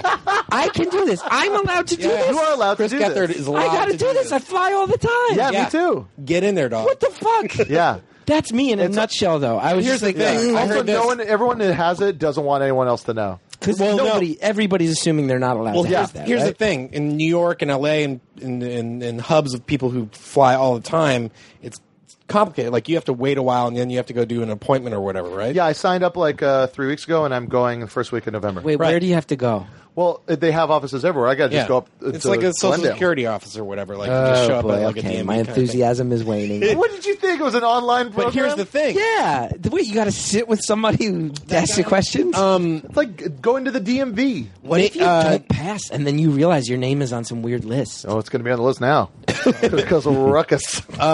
Nate Bargatze, he did it in like Nashville or something. Like he was just there for a weekend and was like, "Oh, I'll sign this thing and like see what happens." And then literally on his flight back, went to the airport. There was an office there. Got his shit like within 40 minutes. Yeah, was Houston in and Airport out. has like an office in the Yeah. terminal. Whoa. Dallas does. That's what I got to do. So that's what you do. when Is I you don't find do it some in New York or LA. You do it in like fucking Schenectady walk or in. stand up in some podunk bird whose people I love very much. His people I love very much and who I appreciate more than Right. anything. But you don't leave much, so that there's room for me. Yeah. No, it's pretty. It's a pretty good way to go. Yeah, I like it. I might do that just for Christmas. Dude, $100 that for sounds so fucking rad. breezing that line at Christmas. It's a Leave good my way to go. shoes on. I don't my Oh. fingers in the air. Yeah.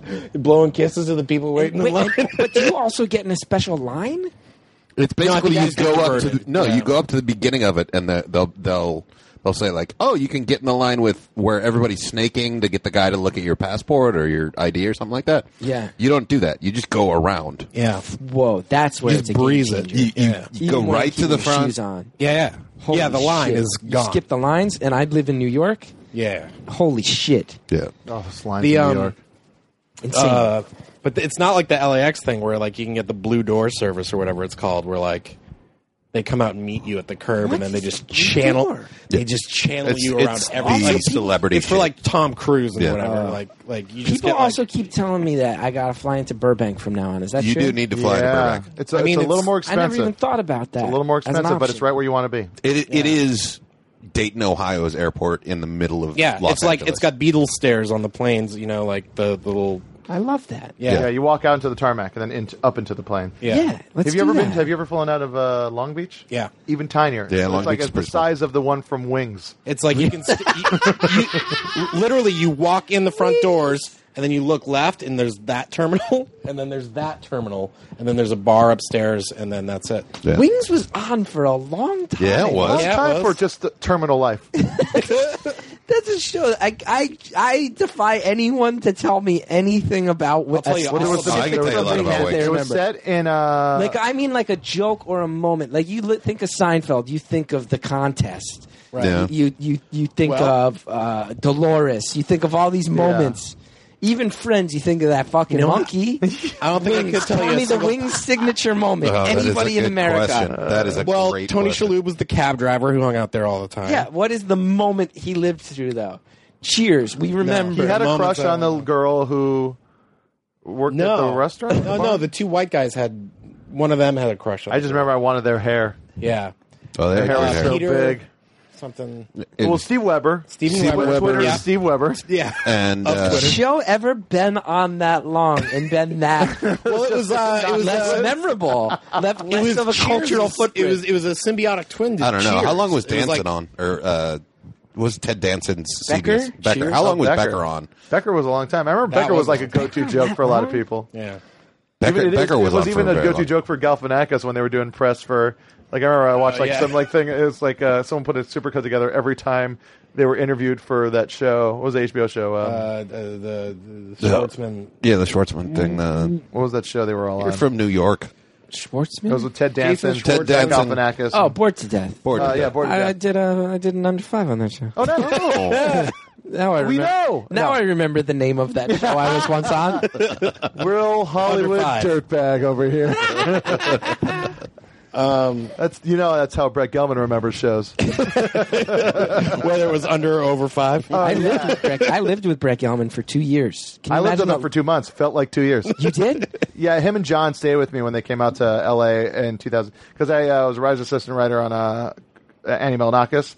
And then they came back the day I got back. After being gone for 3 months, they got back and just stayed at my place for 2 months. Wow. Yeah. I lived with Brett for 2 years. It was a real odd couple situation. Ba-da, ba-da, ba-da. That's fucking. I can't imagine that. It was the best. It was also during his cracked out phase when him and John were doing like a rap duo. Yeah, I was in one of their shorts out here. Or not shorts, but like one of their plays. So Brett would like bring girls home and not warn them like, hey, so there's going to be like guns and a bulletproof vest on the floor of my room. We just like constantly forget to tell people. It's crazy. It's pretty nuts. It's a good stretch of my life. That's good. Anyway, we're gonna take a break. Play a song. This guy sent a song. He's big fan here. Hoping you'll take a listen to a little bit of my music. I call it indie, whatever that means. But there's elements of punk rock, folk, funk, garage, pop, psychedelic. You could just call it a mixed bag. Perhaps a wordsmith like you could find a way to use less words to describe it. I just did. Mixed bag. Anyway, I'm just trying to get a little more exposure, and if you like my stuff enough, it'd be really cool if you featured it on Jonah Radio or find a place for it on your record label. Poof. I'm rooting for this guy. That starts. I'm rooting for this guy. I'm sure you're super busy. I can get Soup's biz. And I get a lot of emails like this, but it's worth a shot. Plus, if you hate the music enough, you can have a good laugh about it. Thanks. I listened to a bit of this. I like it enough. After this, we will dissect a more cocky submission where a guy's talking about dinosaur sex. So here's Woof by a band called Woof, I guess. Yeah.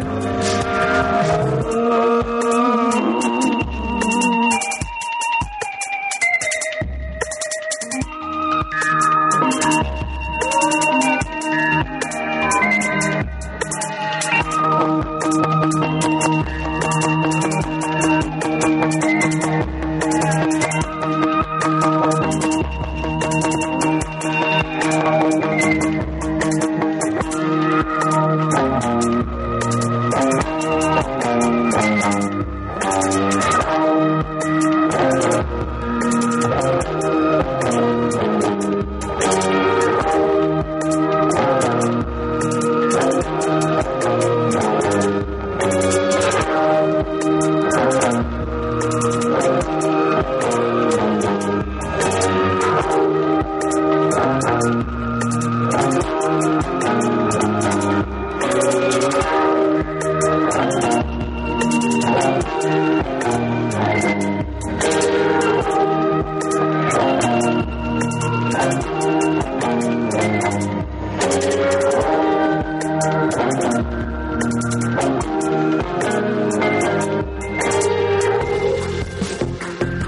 the dead sun, I got away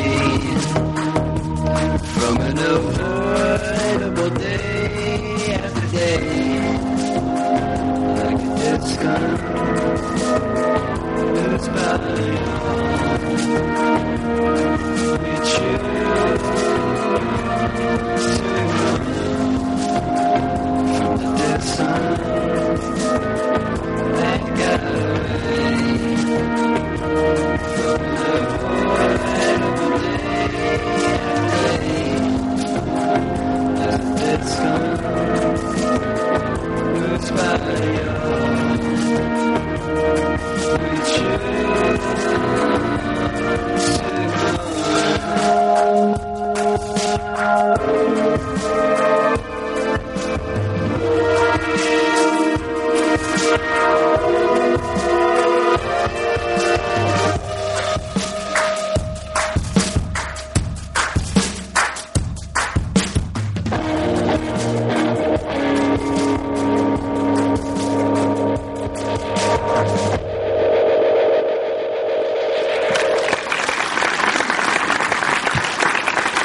All right. That was I Got Away by Wolf. Yeah.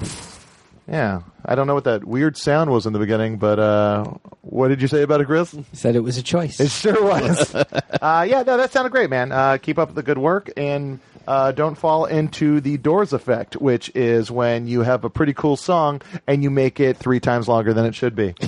Nailed it! Thank you, Neil. So here's something that was submitted to us. Oh, hold on. I got a perfect drop to come back from that edit. You dumb bitch. All right. I messed up. I messed up real bad. I really fucked up. So yeah, let's there's a So yeah. Oh God! Now I'm just gonna be so tempted to say your email address. I can tell you I can say your phone number, motherfucker. You fucking dare. And I have Final Cut Pro. I got Final Cut Pro on this thing. Where was the thing I wanted to... Okay. Hey there, Jonah and fellas. I'm assuming he's talking about you guys. Do you want some underscore for this? Not really. You only have one choice. Yeah, I'll unplug it. I think this is a good score, though. This guy's being a monster like Godzilla. I didn't say he was being a monster. Well, you sort of said that. No, I didn't. I bet even if there was a time where I cued Neil to play that song, he would look at me and shrug and go, "Why? I don't have the song." Try. No, because you're going to purposely mess it up or do it right. Either way, it's a lose-lose for me. You dumb bitch. Hey there, Jonah and fellas. Happy October and Halloween fun things. I have supplied for your treat a couple brief songs I'd like to put in the category of dumb rock, D-U-M rock. Are they ironic? I am not clever enough for that. Are they politically correct? Depends which country's politics you are talking about. Wow. I have attached the files. Did we get an email from Bill Maher? I have attached the files for Fuck You, the letter U, Like a Dinosaur, and the Midget song. That's quote unquote. I'm just reading of what it's saying. I want to be surprised. I'm predicting I will hate this. Yes. Both love songs at heart, he says. Godzilla was kind of a dinosaur. Thanks, buddies, and happy listening. Blarv at the Potable Picture Show. I want to like it, Blarv. Blarv, I want to like it. You got Chris Gethard's. I'm rooting so hard for this against every odd that your email established. So far, Chris is probably going to mirror what I said earlier, which is I wanted this to be so much better. I like that his name's Blarv. Is the name of the song... Wait, it's the Midget song, and what's the other one? Fuck You Like a Dinosaur. Fuck You Like a Dinosaur. Right, so let's start with Fuck You Like a Dinosaur. Wait a minute, they laid eggs. Okay. This is Fuck You Like a Dinosaur? Yeah. The female. But again, it's not that easy. Or male. It's got a sample. You love Comes that. up to the female. She's not quite ready yet. He may be tired from fighting, but This she is already still so expects rapey. a mating dance. But what exactly would that look like? Does it take a paleontologist to inspect that I got a small brain but a great big dick? All right, let's start with that. It doesn't take a paleontologist to wait. What was it? I don't To know. predict. To predict that I got a small brain. But a really big dick. Really, really big dick. I'm going to say so far, Yeah. 2 thumbs up. Yeah. I'm in Gonna fuck you like a dinosaur. I like this part. I'm gonna fuck you till you're a dinosaur. So some people said I was extinct. Vaginosaur. I'm gonna fuck you like a dinosaur. I'm gonna Wait, did fuck he you say till vaginosaur? you're Or did you? vaginosaur. Yeah, till your vagina sore. That's I'm gonna But put like, like you a saw dinosaur called Vaginosaur is pretty amazing. I think it's pretty good. Yeah. Old lady. She's a vaginosaur. It's like beyond like cougar, puma, like beyond that, there's a vaginosaur. You saved it. I didn't like it at first. You're welcome. I want to hear. I'm going to say something, and I'm not just saying this. I don't hate this so far. Okay, I know. I do like that, like Channy. I almost want him to just repeat. I want to fuck you like a dinosaur. And I will say too, whatever he's going for, he's owning it really hard. And he's trying to spread Full it. commitment. He's Also- fully committed, and he's trying to spread it, and I do respect that. That is, yeah, and he's clearly intelligent enough to write like a sweet, nice email. Yeah. And what I like is that he's screaming to this overmodulated mic, meaning he's probably doing this in his bedroom, meaning people could probably hear him in the next room. Keep it down. Let's keep going. I'm gonna fuck you like a dinosaur. Inspect that I got a small brain but a great big dick. I'm gonna fuck you like a dinosaur. I'm gonna fuck you till you're a dinosaur. So some people said I was extinct. I'm gonna put Mycosaurus where you're instinct. Wait. I kind of. I'm inferring that he refers to his dick as Mikey Saurus. I think so, and I also like. I'm gonna put it in where your. I'm gonna put it where your instincts. So that means the butt. I don't know, depending on your tastes. I'm gonna fuck you like a dinosaur. I'm gonna fuck you till you're a dinosaur. No vagina. Okay, so it's a she.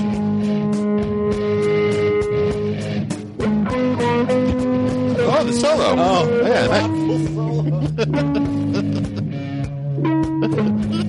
And the band's like going back. He's like, hey guys, let me get this one. Spotlight.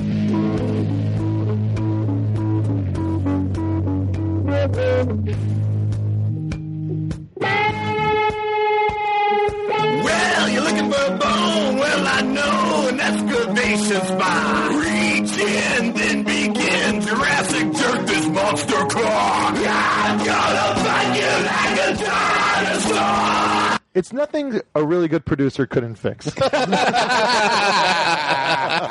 Can they we listen from? to the midget song? Yes. Yeah, we where are will. these guys Now from? we have to. What are they called? They're called.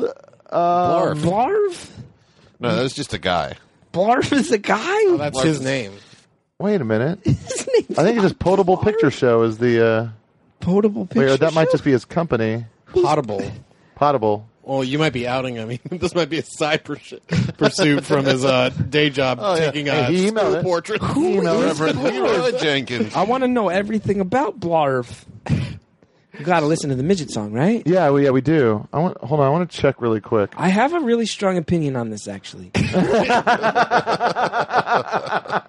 I was in a very similar music outfit in high school. Motion pictures and drinking liquors.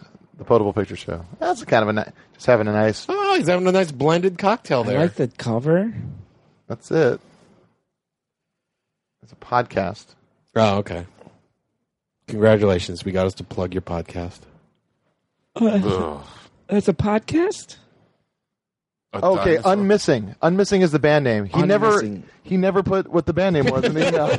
Almost like he didn't want anyone to know who it was. Like Unmissing. we had to do an excavation. Yeah. Dinosaur. Just let you guys know, I just got that. some of the extra tracks on the SoundCloud. An instrumental version of I Want to Fuck You Like a Dinosaur. Oh, thank God. So I can rap over it. Yeah. That's awesome. Okay, so let's the midget song. I gotta hear the midget song. I just gotta hear the midget song. Okay. Wait, hold on. What does it say about the Pink Power Ranger? Where'd it go? I can't deny this. It's in my head. Yeah. It's a catchy hook. Oh, yeah. Dinosaur. I'm getting off the freeway later tonight going. Fuck you till dinosaur. Hey, Bill Tackett, could you send us a sound drop of just I Want to Fuck You Like a Dinosaur? Just that line. None of us can be bothered. Clearly. Yeah. Do we know where Unmissing is from? Let's see. Biodum. Biodum? That's the. Oh. No, hold on. I'm just trying to. I think that's where the. Click on the pic for Genghis K. Everything about their website. Yeah. It's so dumb. Oh, my God. So stupid. This is podcast cocktails. Oh, it's like they make drinks. That's kind of neat. Yeah, that sounds like a drunk person's song. About fuck you like a don. As D once said, here it is. I know you don't know who D is. D was a character in film. How fitting. That auspicious film was Passion Chain. I'm sure you can now guess what what D was referring to in that circumstance, but I'm talking about something different. So anywho, here it is. Hear what is, you may ask. Sorry, hear what is, you may ask. Words from the Drink, a new blog experiment tied to the Potable Picture Show podcast. So what is Words from the Drink? And why is Words from the Drink? My buddy Kellen texted me one night about it if I still wrote. Yeah, this guy's got a drinking problem. Midget song. Yeah, midget song. Okay, all right. Here we gotta hear the midget song. Fuck You Like a Dinosaur was that good. There's a midget looking at me. There's a midget in my dream. Hey, little midget, you don't belong. There's a midget climbing down. There's a midget with a frown. Hey, little midget, you can't come in here. It's good problems when your world's so small. Jam it here. It's good problems when you can't reach more dogs. There's a midget on my table. There's a midget tongue. She's able to do anything that a normal girl can. There's a midget on the. See, it's hard for guys like us to hate this because we've all heard early butthole surfers. Yeah. I'm going like, there's a certain Daniel Johnston appeal to it. Yeah, a little But ween in I don't there. think that a little bit of ween. Yeah. Here, can I give my honest opinion on this? Oh, I'd love it if you did because it's not me. And I'm going to say it genuinely, is that whoever made this strikes me as a person who's very, very creative, but maybe still at an age where they're self-conscious about that. Oh. So they're putting out stuff they know is terrible. Yeah. Yeah. But you can tell that there's some humor in this and some Right. talent in this. Yeah, It's no, slightly there's some pretty cool riffs. self-sabotage. And that whoever that person is, I think maybe wants someone to say, like, no, it's okay if you just, like, own it and are creative and artsy. That's okay. Yeah. You don't have to undercut that and sabotage it. Wow, you really and I will be the that person. review. I will be the person to say that to them. That's amazing. You're self-sabotaging your own creativity. Because that's Let's exactly. listen to it a little bit more and see if you still say that. Hello, there's a midget with a dildo. Hey, little midget, what you gonna do?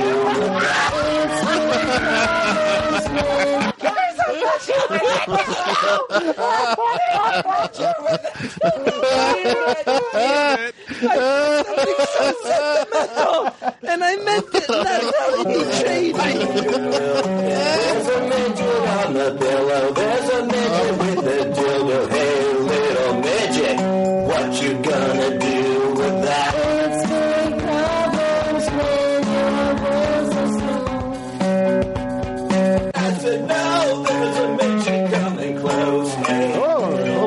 there in that voice. There's a midget coming close. You're kind of scaring me. There's a midget with a knife. There's a midget in my life. Hey, little midget, why'd I have to die? It's big problems when you're Must have skipped over the bridge. Yeah. In the coda. Yeah. Do we want to hear how the song ends? Or No, I want to hear the other song. There's 3, right?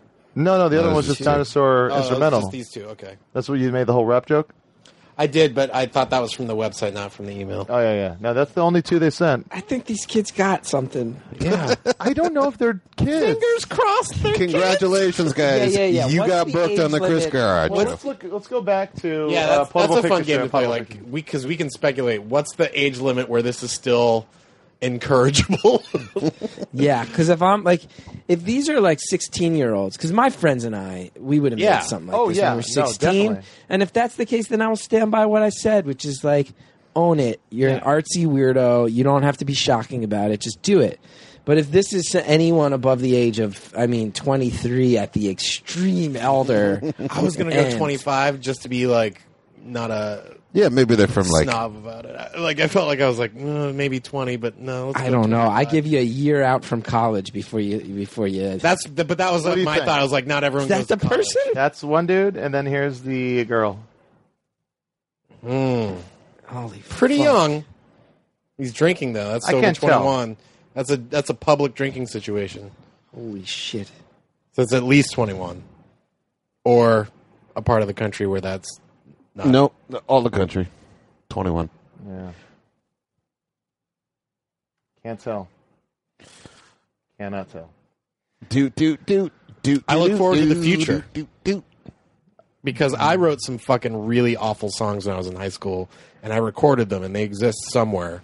Oh, And, Terry. No, those were the good ones. Those Oh, were really? the 4 good ones. There was a whole other album of like 18 songs where like I'm legitimately ashamed, and I'm like, I hope they never surface again, because we said things that were like, oh, this is like intentionally like outrageous and shocking, but I'm like, oh, now even with the clarity of age, I'm like, oh, that was a child saying those things. That makes it even more disturbing. Yeah.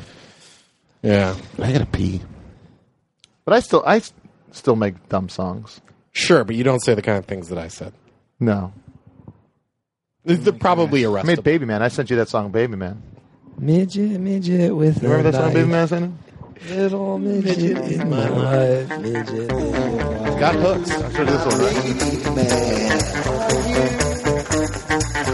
You made this? Hold on. Like, we're judging Fuck You Like a Dinosaur pretty hard. Is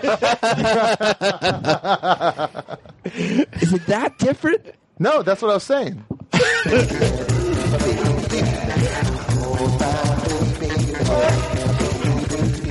At his 10.99 professional comedian. Correct. Here's what I do sometimes. When I'm like, when I got writer's block, or I can't seem to think of anything to write or do. It's like I'll sit with GarageBand and I'll make a real dumb song that I don't show anybody. I have tons of these things. That's the point I'm trying to let you guys know.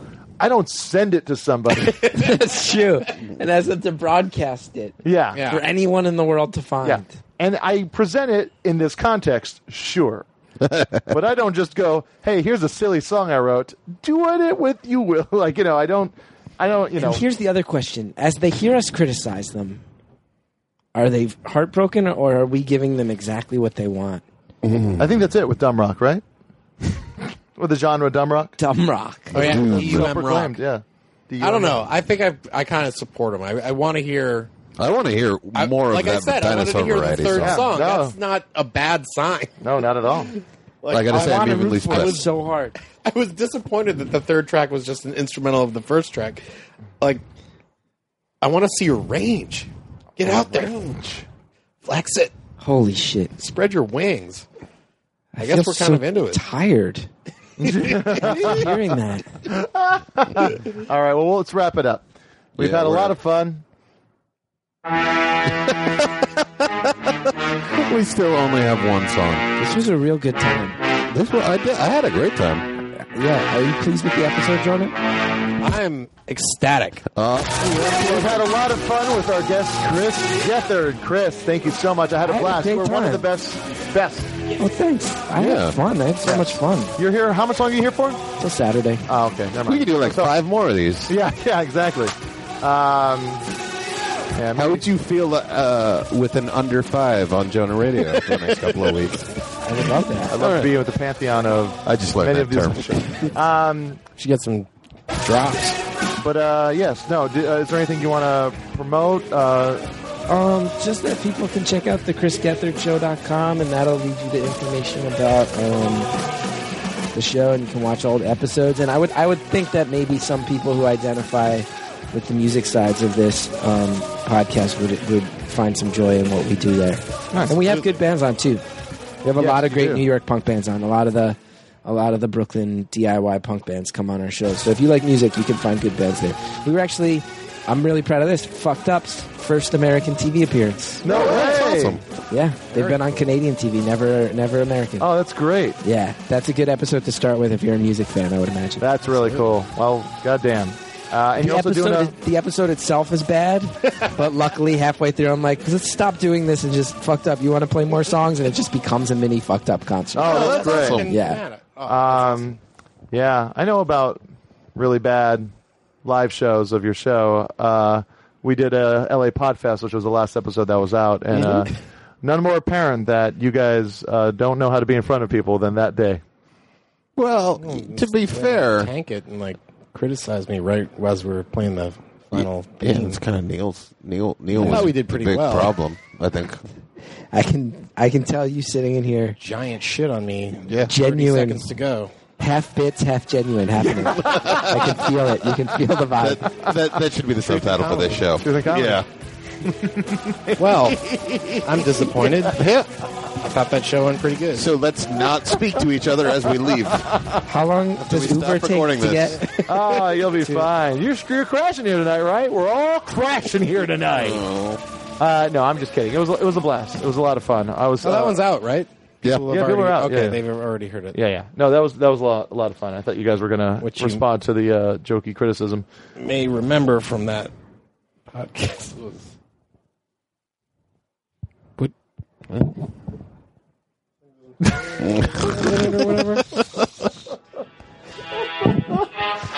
All right, we're gonna end with a submitted song, as all these were. This is seems the band is called Scoop Trumbull and the Wrong Notes. Scoop Trumbull and the Wrong Notes. I hope this is. What's that on the cover? Is that a crustacean? No, it's like a little miniature of something or other. Scoop Trumbull and the Wrong Notes is a group of friends traveling through the murky waters of old-time music on a raft of punk rock flyers holding a banjo. Love it. Love it. They're from Toronto, and this is their song called Charles Lindbergh. Apologies for the first episode. We want to thank Cash Hartzler, our producer, Neil Mahoney for nothing, our guest, Chris Gethard, and we want to say a good get well to Simone. Adam is taking care of her, and if you want any shirts, go to bluecollardistro.com, and stickers, all of those designed by Dana Lechtenberg. Thank you so much for listening. New Nailed It shirts coming soon. Oh, God damn it.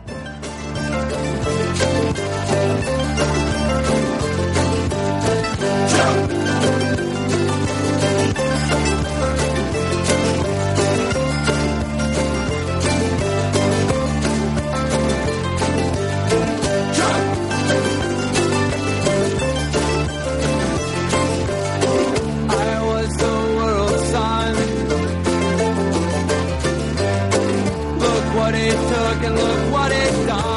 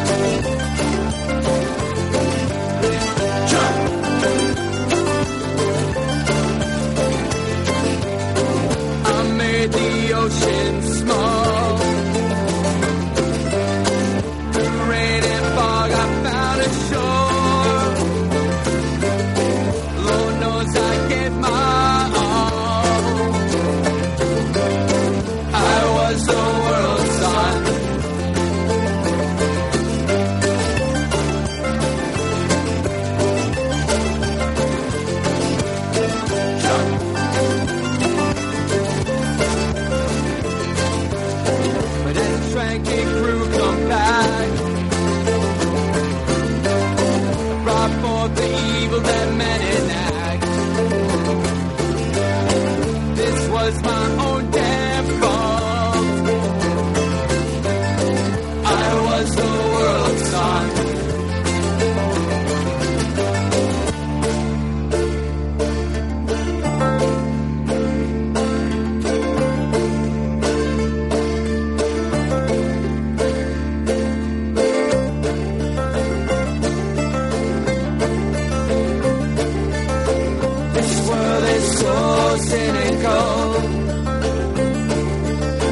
Its innocence died with my son Charles.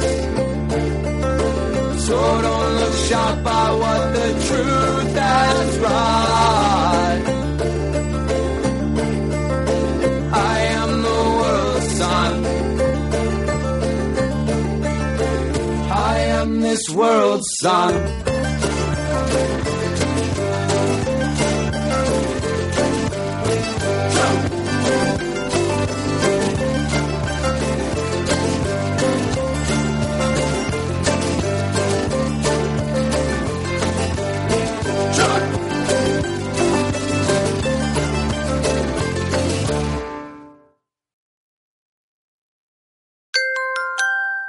Now leaving Nerdist.com.